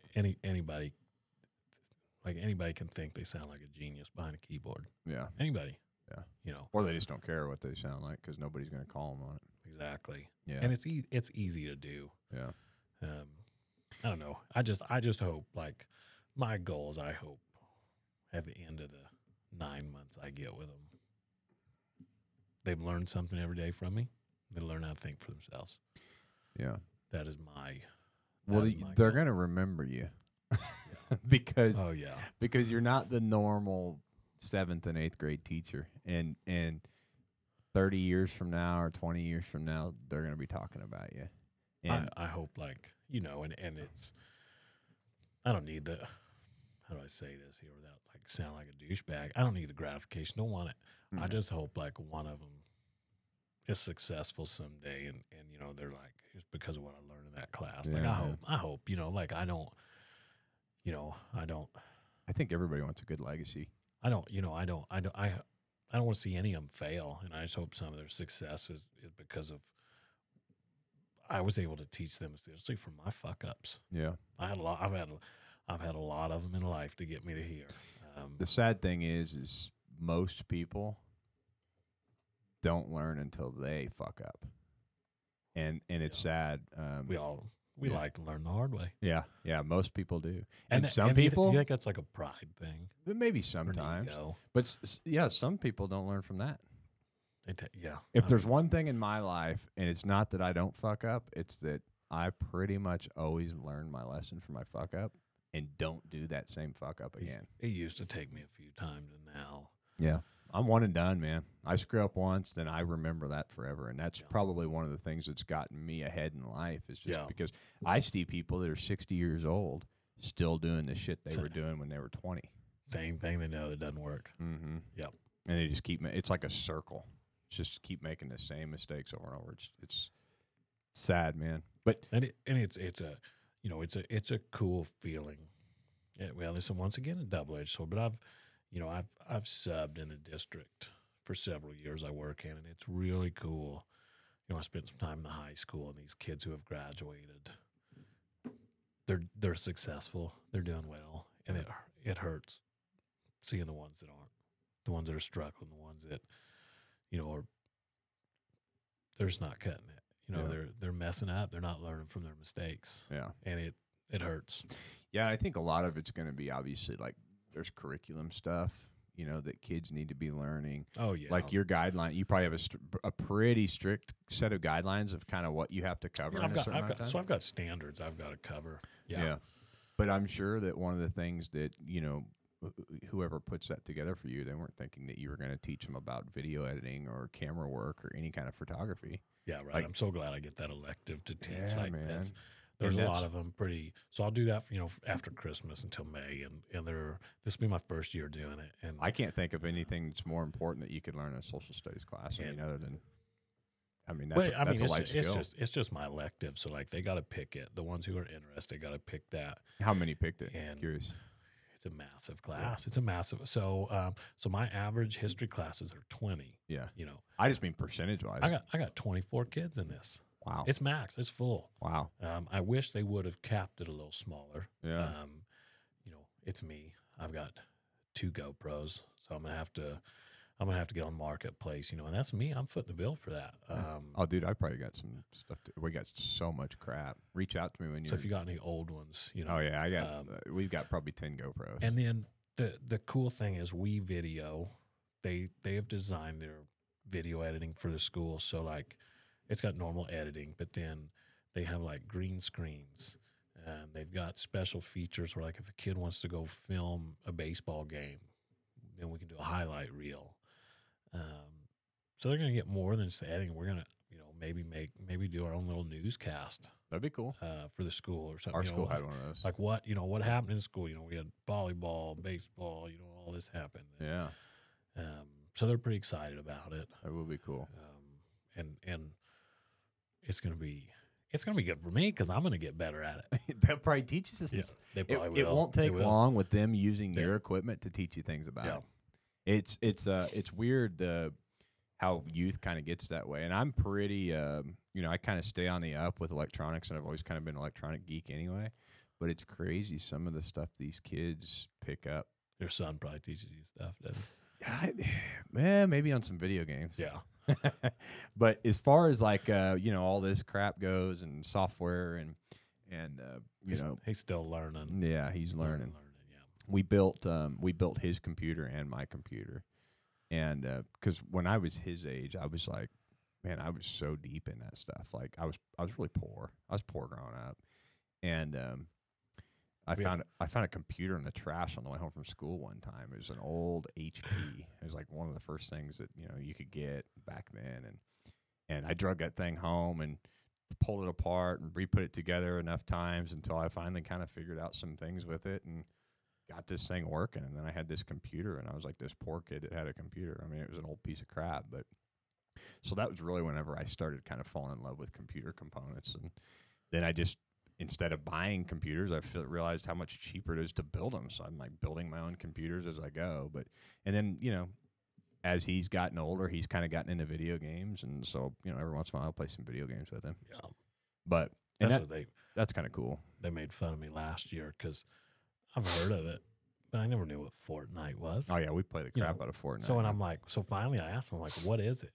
They made fun of me. Yeah, man. It's Fortnite really changed the game for like esports, man. Like it's crazy. We actually, Connor and I have played like in competitive tournaments on there. And was there one called RuneScape? Yeah, there's RuneScape. I never played anything like that. It's like a strategic game. So that was like, I maybe was in like a senior in high school or something. 2008. Something took off. And we still had dial-up internet at home. Yeah. And I just never I never got into it. Like me and my brother were fortunate enough, we grew up on 40 acres, so we just lived outside. Yeah. We knew every inch of that land, and that was just kind of became our passion, and never got into it. Like if I go to somebody's house and they're playing, Madden or Call of Duty, I'll play with it, but Yeah. Play a little arcade. I don't spend money on it. Yeah. Bows are expensive, Harley parts are expensive, Jeep parts are expensive. Got enough Yeah. toys to look after. Yeah, I know the feeling.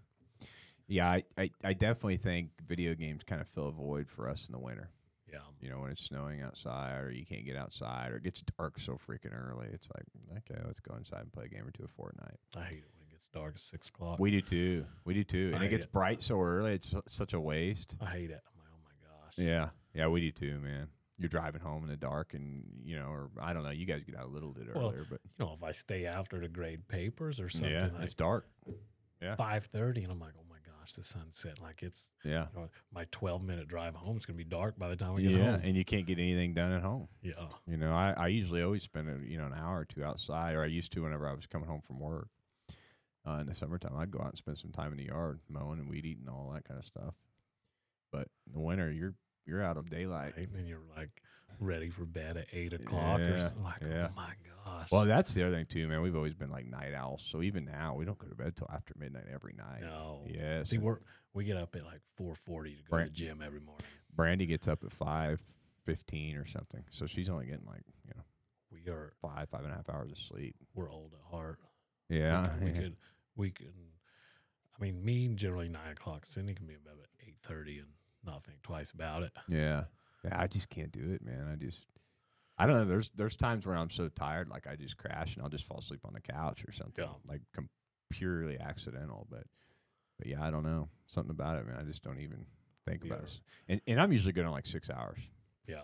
6 hours of sleep, I'm ready to roll. If I get 8, I'm kind of groggy. Yeah, it's too much. It's too much. That's for me, how I like feel. for me, it is. I know a lot of people, they require that or they're cranky, but Yeah. like, I don't know, 9 or 10. We get up at 4:40, get the coffee going. Yeah. I drink coffee at the gym. Like, yeah. I don't know. I just like coffee. Huh. I drink a lot. Brandy of it. drinks a lot of coffee, Yeah. like a pot a day, probably. Yeah, we do. Big And pot. she just drinks black coffee, probably a pot a day. I used to. And you know what? I discovered that French vanilla creamer. I got this frother I stick in there and make it whip up. Yeah. And So I think the thing for it's her good. was calories for her, and then it's like she's like, okay, if I drink it plain, I can drink a lot of it.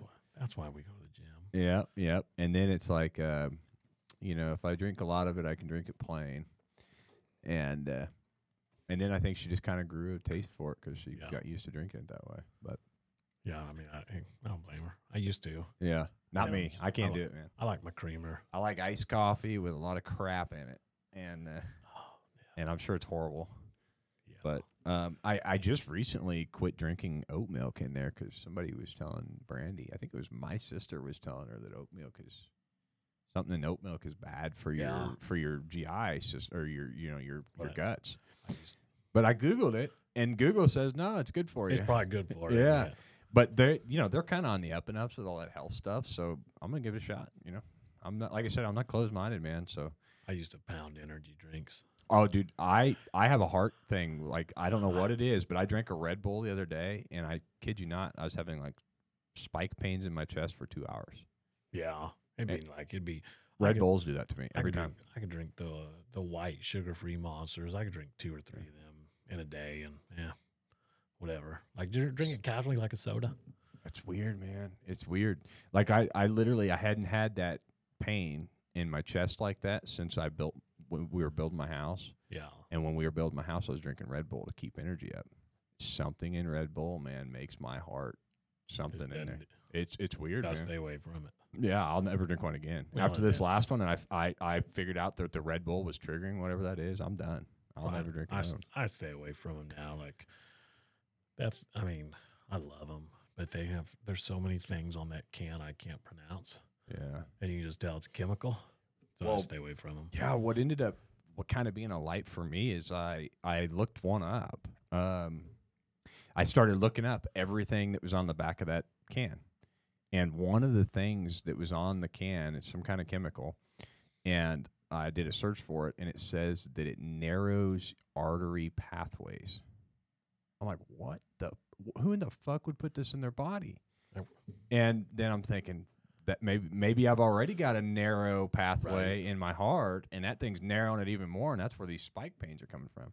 But my heart rate would get up because I got an Apple Watch, so I'm sitting there checking it, and I'd have these spike pains, and my heart rate would spike up to like 114 while I'm sitting there, and then it would just drop back down to 70. Just from the Red Bull. Oh my! Yeah, just sitting there. Yeah, it was weird, man.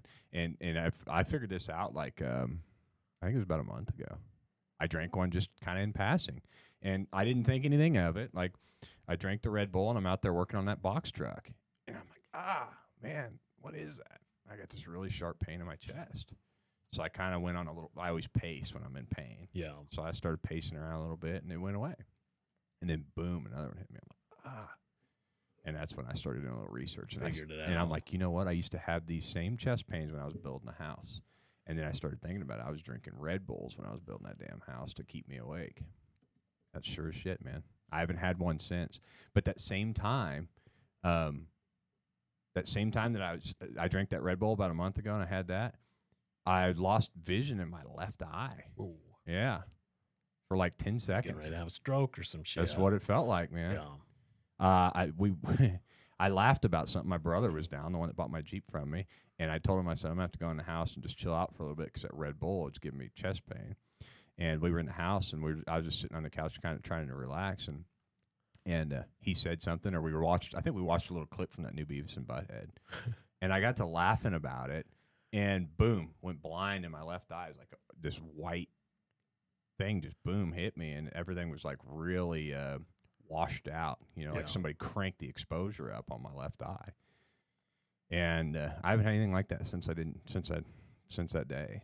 Well, and this is on a larger scale of that, but talk about, like you were talking earlier about useful things in school. Yeah. You don't take a nutrition class. Not one that's going to tell you not to drink something they're making a ton of money off of. You just don't take. Yeah, exactly. Yeah. Exactly. Yeah. So it's like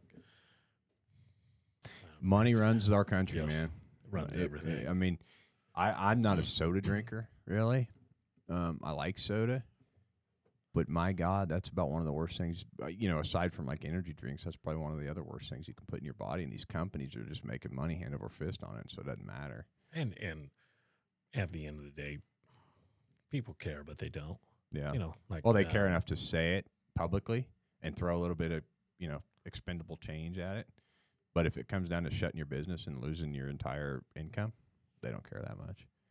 I think that's why a lot of medical stuff doesn't get treated. Yeah. Like I honestly think, man, there's cures for stuff.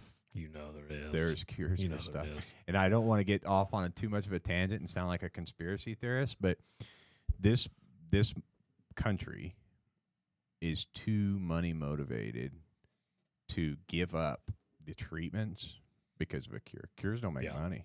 Cures don't make money. It's one and done. You cure something, that's it. There's no more recurring revenue after that. You get recurring revenue with these treatments. They don't really cure anything anymore. Have you noticed that? You go to the doctor, they don't really cure anything. It just helps. Yeah. Yeah. I mean, they treat you. And like the first, and I'm glad they did. Like I went to the ER just in pain, my stomach. Yeah. Morphine. Let's just make you feel better. Yeah. Mm-hmm. Yeah, feel better. And here's their favorite thing.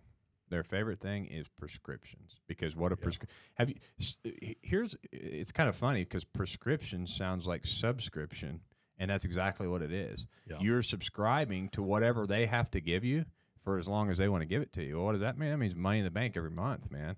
So it's just like the business plan that these companies want you to be on. Everybody wants you to be on a subscription plan now. Like you can go on Amazon and buy whatever you want, and you pay a company per month or per 2 weeks, however you want to set it up, to buy something you can't afford. Oh, well, there's these companies that'll, what I'm talking about, right? Well, and this is probably a tangent we don't want to go down, but how many boosters are we going to keep needing? Yeah. They gotcha. Yeah. They say you need it, and people will be lined up to do it.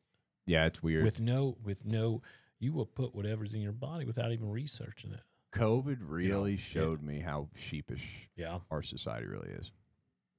I remember being so disappointed in our society with all the mask stuff, and then that was pre vaccination. Right. So when vaccine rolled around and people like couldn't wait to get jabbed on something that's really kind of probably experimental, there's no long-term testing on that yet. And how many years?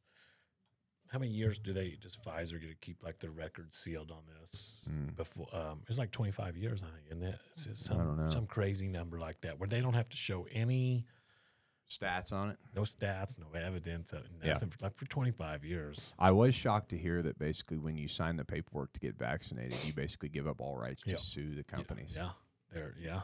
It's not something I'm going to put in my body, I'll tell you that. If you can't back your product for something you want me to inject in my body, I don't want no part of it. But, I mean, how could they? They haven't had near enough time to test it. Yeah. The people that have the shot are the testers. And that's what, instead of people realizing like this, why this is the best country on the face of the planet is, we have freedoms. I don't want it. I don't want to get injected. If you want to, hey, that's cool. Yeah. Like, I think that's cool that you want to. So you should probably think it's cool that I don't want to. You know why they can't? Because they have been brainwashed into thinking that if you don't, you're endangering somebody's life. Yep. And I'm so tired of this nonsense about if you don't do this, you don't care about your fellow American or your fellow human being. I'm so tired of that same old song, man. But it's like that with everything. You don't care about climate change? Well, you don't care about our kids. Yeah. You don't care about getting vaccinated? Well, you don't care about your neighbors. When you're painted out to be a villain in every decision you make, that's whenever you're on the brinks of a war, man. Right. And they try to paint you to be a villain in everything that you disagree with them on. Everything. Yeah. But to kind of get back to the point that I was making, it's like, do you know a lot of people on thyroid medicine? Thyroid medicine is one of the most highly prescribed things in America, and once you're on it, you can't ever get off of it because your thyroid quits working properly. Yep. So instead of fixing a faulty thyroid that maybe make you a little sleepy every once in a while, they just put you on this medication that basically takes over for your thyroid. So when you get on this medicine, your thyroid just quits working. And every month. Yep. Every month you got to have that thyroid medicine. Not to mention what happens whenever they quit giving you thyroid medicine. The whole country just falls asleep. You know what I mean? Like, I don't know what happens then. But thyroid medicine is something that I would steer clear of. It's big pharma's scary. Yeah. Big pharma is. It's scary. They run a lot of this country. Yeah. Well, Missouri's highest revenuing company is pharmaceuticals. I believe it. There's a lot of companies that are known for a lot of things. I think California is Apple, and there's these other a lot of different states. Honestly, I do find that kind of surprising because we're like a trucking mecca. Yeah. With Prime, CFI. Missouri's highest gross in business is pharmaceuticals. That's crazy. Yeah, California's Apple. There was a bunch of weird ones out there. Nike's in one of them, and all these other states have these other big things. And we're pharmaceuticals. In Missouri. Yeah, it's wild, man. That is crazy. Yeah. And I bet you Branson area, right in here, is a big, like a station for it because it's a lot of older retired people. That's why. Yeah, they just make them here. Yeah, they don't have to ship them very far. Yeah. Yeah, it's weird. The whole pharmaceutical thing and medical field is all just so weird. It's to me, everything's just gotten so corrupted with money. Yeah, it's scary. Because used to, like, people just wanted to do good and they wanted to help their fellow person out.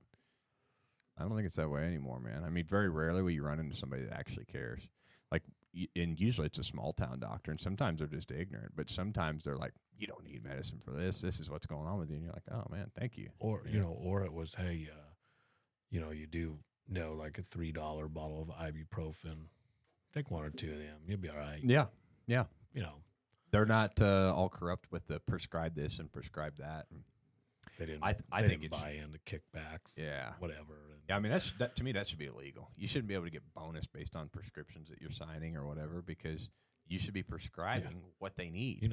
You know how many things my mom fixed with a turtleneck and some Vicks vapor rub. Yeah. Like, it didn't matter how sick you were. She make you put that turtleneck on, rub Vicks on you. What's that movie? It's sweated out. It's an old movie. Michael J. Fox starred as a doctor, and I think it's called Doc Hollywood. Have you seen that?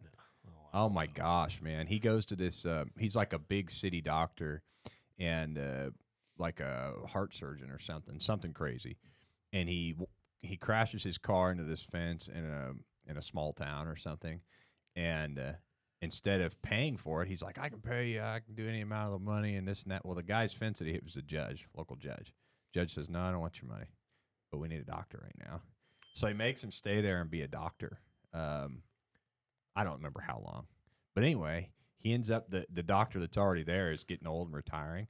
But he's trying to do all these medical procedures and surgeries and prescription medicine and all this. And he's got this kid that's coming in. He's going to do like open heart surgery on him. And I don't remember. The doctor says it's some kind of condition and gives him a can of Coke. And it like cures him. But anyway, long story short, he gets out of the big city and does this whole thing. But it's just crazy to see the difference. I mean, it's just a movie, but it's crazy to see the difference in like the mentality of a city doctor versus a small town person that would just. Well, and this isn't even really city, and it's definitely small town. But I mean, it's not really city. I sat at the ER Saturday for 6 hours in Springfield. I watched them take crackhead after crackhead back. I sat there, went to Aurora, ER there, in a room in 5 minutes, and that doctor was top notch. You can just tell he gave a shit. You mean here you sat in Springfield? In Springfield, the ER. 6 hours. Springfield's getting big, man. And watch crackhead after crackhead, like just going back, and they are. I mean, and then finally, it was like, we're gonna try somewhere else, and small town. Yeah, small town. They're not packed, but they got us right in. And that doctor, he was concerned. Like I've got this history, all this stomach stuff, and the care was top notch.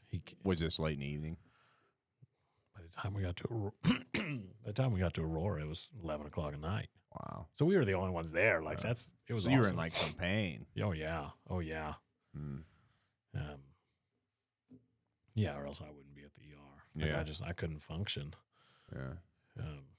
But yeah, it's I don't know. It's crazy. It's crazy how pharma, but medical in general. Yeah. It works. It is, man. It's I don't know. Scary. I don't know the solution. There's a lot of issues out there, and I can find the issues, but I don't know the solutions. Right. So nobody wants to be the guy bringing all the issues to the table and not offering solutions. Right. There's some things where I'm thinking, well, here's a solution, but there's too much money involved for them to be interested in that solution. So, but no, I don't know, man. That's a tough cookie to crack there. Yeah. Tough nut to crack, I guess. I don't know. It never will be cracked now. Yeah. Well, there's too many people that have too much at stake. Exactly. To lose on it, and it's sad to think that the well-being of people is trumped by finances of others. Yeah. Yep. But that's just the way it is. And our government's kind of in bed with insurance companies and pharmaceutical companies, and everything's paid for. But well, I want to kind of get, before we get too far along here. I mean, we're probably getting close to where we want to call this thing. I could probably sit here and talk forever and ever, but I kind of want to go back. You mentioned something, your time in the service, right? And you'd said something about a plane going down, right? Or a chopper maybe, right? Yeah. So, and just as much as you want to talk about, but the only instance that I can think, so there was that Mark Wahlberg movie where the chopper goes down. So that was Lone Survivor. That was in like 04, 05, Afghanistan. Okay. Okay. So in 2011, Extortion 17. So like this was in July, and some of these guys. So this was a bird carrying a lot of SEAL Team 6 guys. So some of them were in on the Bin Laden raid that were on this bird. Wow. It was a Chinook. And crazy part is later I found out I knew, like, from before the military service, the gunner on that. Oh, man. On that bird. Met him a few times through mutual friends in Kansas City, just hanging out. And we didn't know, we didn't know who was on this bird or anything. And that was such a crazy night. they come in middle of the night. Hey, empty your rucksacks, fill them with body bags. And where were you at? So, I mean, we were on our little outpost. Mm. They needed, we were close to that area. It was right by us. And you knew the tone, it was just like, fuck. Yeah. What happened? You knew it wasn't good. And they're like, you guys are close, go get them, kind of thing. And we ended up just pulling security, and rightfully so. Another a SEAL team, their brothers came in and were like, no, we're going to get them. And I mean, that was a hot area, so like rightfully so. That's what they were supposed to be doing. So we flew out there and pulled security that night for them, and we just made basically a big circle around them. Is what you do, a patrol base around them, and had all of our machine guns and everything set up. But that was that was like the largest. I think I don't know if that was that one or Operation Red Wings. I don't know which one. Like that was the one with Murphy and like Marcus Luttrell played the movie. This one might have beat that one for like the most SEALs lost. I don't know, but it was the SEAL Team 6 guys, and that didn't happen. They didn't. It was weird. That whole night was weird. Like it. Well, was it an RPG that took the shutdown? That's what they're saying. And it's just weird. In the middle of the night, I don't know. The whole thing was weird. Is this somebody was talking about this? That I can't remember who, and I can't remember why, but they were acting like there was some kind of goofy details around it or something. But they were saying, somebody said something about SEAL Team 7. Is that a thing? Yeah, I mean, there's a lot of different SEAL teams. Was this primarily a SEAL Team 7 helicopter? No, it was SEAL Team 6 okay. dudes. Yeah, maybe something different. Yeah, yeah, that was kind of. I mean, that's a history lesson there. They were only. I think when they made SEAL Team 6, there were only 2 teams, and then they made this elite group, the best of the best of the SEALs. SEAL Team 6. 1 and 2 was already there. Well, why'd they do that? Yeah. Well, that way the enemy would wonder where 3 and 4 was at. There was no 3 and 4, 5, 3, 4, and 5. But I just heard somebody talking about this the other day because he was part of SEAL Team. I think it was what's that guy's name? He was the governor. He was in SEAL Team 1, I think. Jesse Ventura. Yeah. Because I saw something on TV and I watched it with him, and he was talking shit about Chris Kyle or something. Yeah. And man, that kind of ruffled me the wrong way. Yeah. But anyway, so there's something to kind of be said about that. But he was talking about being in, I can't remember if he was in SEAL Team 1 or 2, but he was talking about the same thing because after that came 6. And, and they I don't know. It was just an odd night. Yeah. Because them guys were the best of the best of the best. I mean, up until Obama really mentioned them during the raid, most people didn't even know they existed. Mm. They were the best of the best of the SEALs, and that was that night just fucking made the hair on the back of your neck stand up. Yeah. Yeah, I bet that's kind of a nerve-wracking time, too, because, if they were just RPG'd out of the sky and now you're running security in that same area, where the hell are those guys at? Did they ever find the guys that shot them down? No. You never know. You'll never know who it was. I mean, even if they didn't, they might say they did. Yeah. Yeah. Weird, odd. That was an odd, I don't know. It was odd. But, and it was just so hard. We were over there. It was right there at the beginning of May when they got Bin Laden, and we needed that.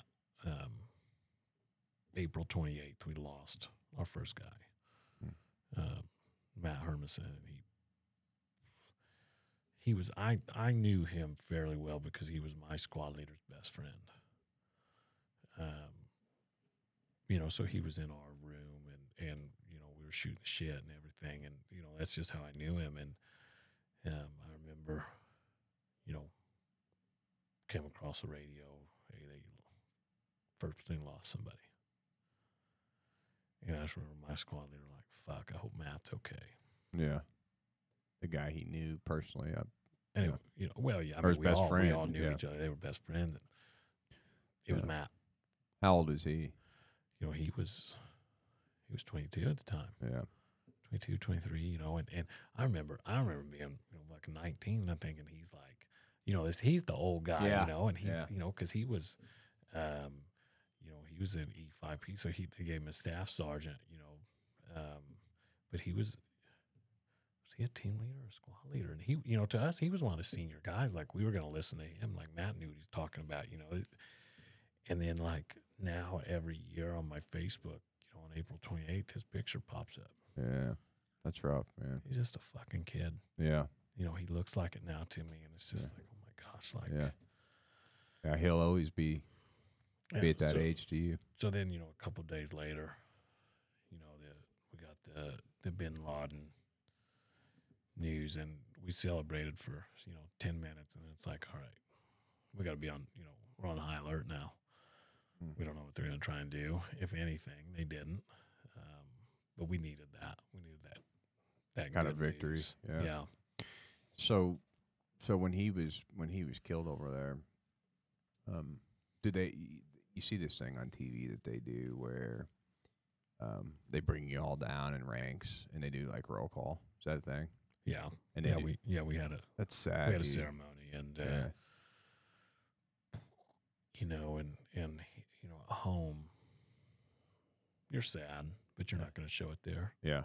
You know, you're pissed off, and that's what you want to show, and like then you're out. You know, then it's At the ceremony. No, just from the rest of the deployment. You know, there you're that's the only time you're sad.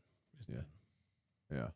You got a job to do. Yeah. So then it's like a revenge thing. Like, use it. I don't give a fuck who we got to kill now. Let's go, you know. Yeah, use it as fuel. All of them. Let's kill them all. You know. Yeah. Kind of thing. Yeah. But that's the only, you know, that's the only time you're sad.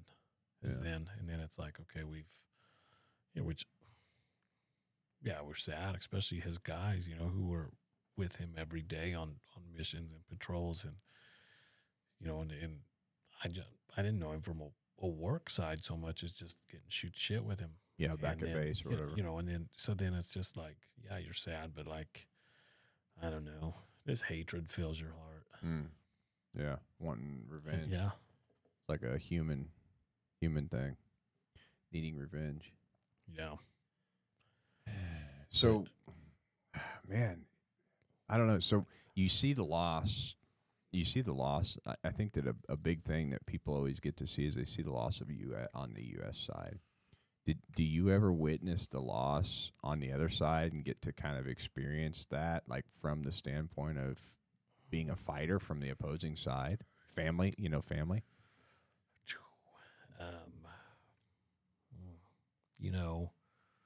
it was a loss all the way around. It was a loss for both. You know, we put thousands of men in the ground, you know, men and women in the ground that shouldn't have died over there. I was listening to a podcast, Sean Ryan, Vigilance Elite, you know, and he had the founder, like the original founder of Blackwater, you know, the contractors. I mean, they were kind of mercenaries, you know, but they were talking, and they were basically saying how, you know, had we just let the Green Berets do their thing over there, it maybe would have lasted another 6 months to a year. That was it. Whereas then these, you know, the big military, you know, the guys that weren't special operations, you know, wanted their 10 minutes of fame, you know, and then it turned into, wait a second, these military contracts, millions, and then it became about money. And it just, war became this big money machine. Yeah. And, you know, I know a lot of us feel that way. We don't regret what we did. Would we do it again knowing what we now know? No, we didn't, you know, we didn't didn't need to be there for 20 years. Like we don't take anything away from us, but at the same time, like some of us now do question why. You know, like we fought our asses off, and and we were brainwashed. You know, going in the military, like people are like, "Oh, the government can't brainwash you." Bullshit. You know, we're singing cadences every day. You know, about killing. Yeah. You know, and won't ever take the service away. But it's like, what were we really doing? Like and the way we pulled out by just leaving all that shit there. And it, you know, it questions like, well, okay, why were we there then? Like you guys, that stings, man. Yeah. So it's like, why now we need you guys that made the decisions. Like you cost us our friends, our brothers, our sisters. Why were we there when you guys can fuck up a pullout that bad? Yeah. I remember seeing some footage from there after we pulled out, or right when we were getting ready to pull out, and people were scared shitless about not having us there to protect them. And that's what we claim to be, is this protection. And now you basically give it up when we've fought this long. I mean, you really kind of shit on a lot of people that have been over there and sacrificed so much, man. We were working with Afghan Army, Afghan National Police. Yeah, they all just folded up, right? Afghan ASG is what we call it, Afghan security guards. Like we worked with all of them, and then it's like, then literally just said, "Fuck you, we're out." Yeah, and they all just folded up and left shop, right? Got scared. Yeah, that's wild, man. So it's like everything that the U.S. government built and tried to work for there was gone in a matter of probably weeks. So not to mention all the equipment we left. I think it was Biden was talking about the day, I don't know, a few days later that, oh, yeah, we left this, but we disassembled this or we blew this up. And literally the next day there's like one of our Blackhawks is flying around. Yeah, somebody's hanging from it by a rope. And it's like, oh, my gosh. Yeah, like, man. So not only did we lose that, we pulled away from that, but now we've left them all this equipment that they're just going to terrorize with. I don't know. You know, and looking back, like, I mean, there's 5 or 6 guys, you know, we talk weekly. Mm-hmm. We need it. We kind of didn't do that for several years. And then we just started. And it's been, like, for all of us, our mental health. Like therapy, man. Yeah. You never just talk to somebody that's got the same experiences. We just chat, and that'll probably, I found out, like, there's 6 or 7 guys that all could be like a long weekend trip out to the East Coast. So I think like we're going to try and squeeze that in at some point next summer. And just, I haven't seen those guys on the East Coast in, you know, probably 10 years. Since 12 or 13. So it's like, you know, 9, 10 years. So it's like we're, as of now, knock on wood, we're still the only ones without kids. You know, so, and we have, you know, Sydney has a little Ford Focus that does great on gas. So there it's you like, go, hey, man. We don't have to pay for lodging because they're all crash here. So knowing what I know now about reconnecting with the other guys and getting to see them, you know, we're gonna find a way to make it happen. Yeah, go out, drive out there, see them. It's good for all of us. That'd be fun anyway, man. Just get mental away. Health, just to tell stories, see. You know, they're all doing successful out there. They're all doing great in their own way. You know, and the one that I always get is they fucking let you teach kids. You know, I was a little wild back in the day, you know, a little wild. But no, they, you know, just, I think I'm the only one that's went down that path. Yeah, it's an odd switch up, man. Going from that, got the battlefield to the battlefield. Yeah. Well, just think back on your childhood. Did you ever have a teacher that was a veteran? Yeah, my 5th grade teacher. Really? He was Vietnam. Really? Yeah, and he was the first male teacher I had, and I needed that. Yeah. I needed that. Was your dad around? No. Yeah. No. You know, my mom remarried. But my stepdad, he was a long haul truck driver back then, you know. Yeah. He'd be gone a month and home 3 days. And so like I needed that. And he, you know, he knew I needed that. Like we were pretty poor growing up, you know. Yeah. And just didn't get to do a lot I don't want to say didn't get to do a lot. We did a lot of different things than like, we were the poor kids. We didn't get invited over to sleepovers or whatever you want to call them. We weren't, just wasn't us. I mean, I remember, our weekends in the winter were split stacking wood. That's what we did from a young age. How many siblings you got? So I got an older brother. Okay. And he's 3 years older than me. So, I mean, we were it. We were what we had. Yeah. That was it. Yeah. Man, yeah, it's weird when you're a kid. I mean, the things that your imagination can do and the things that you can do as a kid to keep you occupied and keep you having fun. You would probably know this show, Chips. Uh-huh. Do you remember that show? The cops? Yeah. The motorcycle cops. Yeah. When we were little kids, I mean, we had bicycles. Yeah. And we would run around playing chips. Yeah. Yeah. We always did Cowboys and Indians, man. I liked Westerns when I was a kid. But yeah, man, we were the same way. Poor, didn't have no money, didn't have a dime to my name. Kids, the kids that had money were playing Nerf and playing paintball and stuff like that. We were throwing sticks at each other because that's all we could do. And clothes. I mean, a lot of our clothes came from Salvation Army. Yeah. And you know what? I wouldn't have it any other way. Yeah. My mom worked her ass off, and that she instilled that in me and my brother. It makes you appreciate the finer things too. Like when you can afford to do things, or you can, especially with us with provider. Like my kids are growing up completely different than I did. We had these vouchers for Payless shoes, or we could get a free pair of shoes when we were a kid to go to school with, and I wore that pair of shoes all through school, and it kind of drove me to better for them. And then I see, like we never did without. My mom could take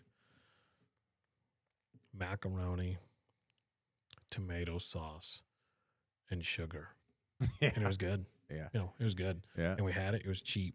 And it breaks my heart on Fridays. There's kids you got to send food home with, or they won't eat over the weekend. Yeah, man. And it's just like, damn. Yeah, but you can relate too, because we had this thing called poor man's casserole, just macaroni and cheese and potatoes and hot dogs cut up in it, and that's what we did. I mean, and if we got that was good because it had meat in it. Yeah. But man, we survived on stuff from like the food bank, like malto meal and crap like that. Oh man, some chocolate malto meal. Yeah, that's what we did. Yeah. I don't know how many boxes of tuna helper and hamburger helper we ate. I don't even like tuna, but I remember thinking that was a treat just because it had meat in it when I was a kid. Like you're like, what is this, like fancy pasta? Yeah.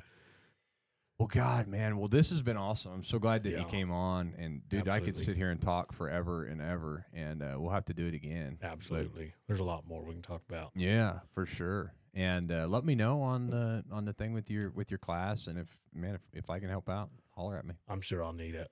I'm sure I'll need it. Well, yeah. The cool thing is, after you get them started, they can teach you. Because this is new for me, and honestly, it'll be, in a perfect world, it's going to be, hey, look, here's the rules we got to follow. Yeah. But it's going to be kind of one of those. I'm going to give them some guidance, and I think a lot of it's going to be self-teaching, and then go from there and see where I need to intervene and change things up, if any. But I think they'll be put them on the right road and let them go, man. Yeah, I'm gonna point them down the road. Yeah, it's their job to stay on it, and I think they're gonna do just fine at it because they'll enjoy learning it. Yeah, and they will.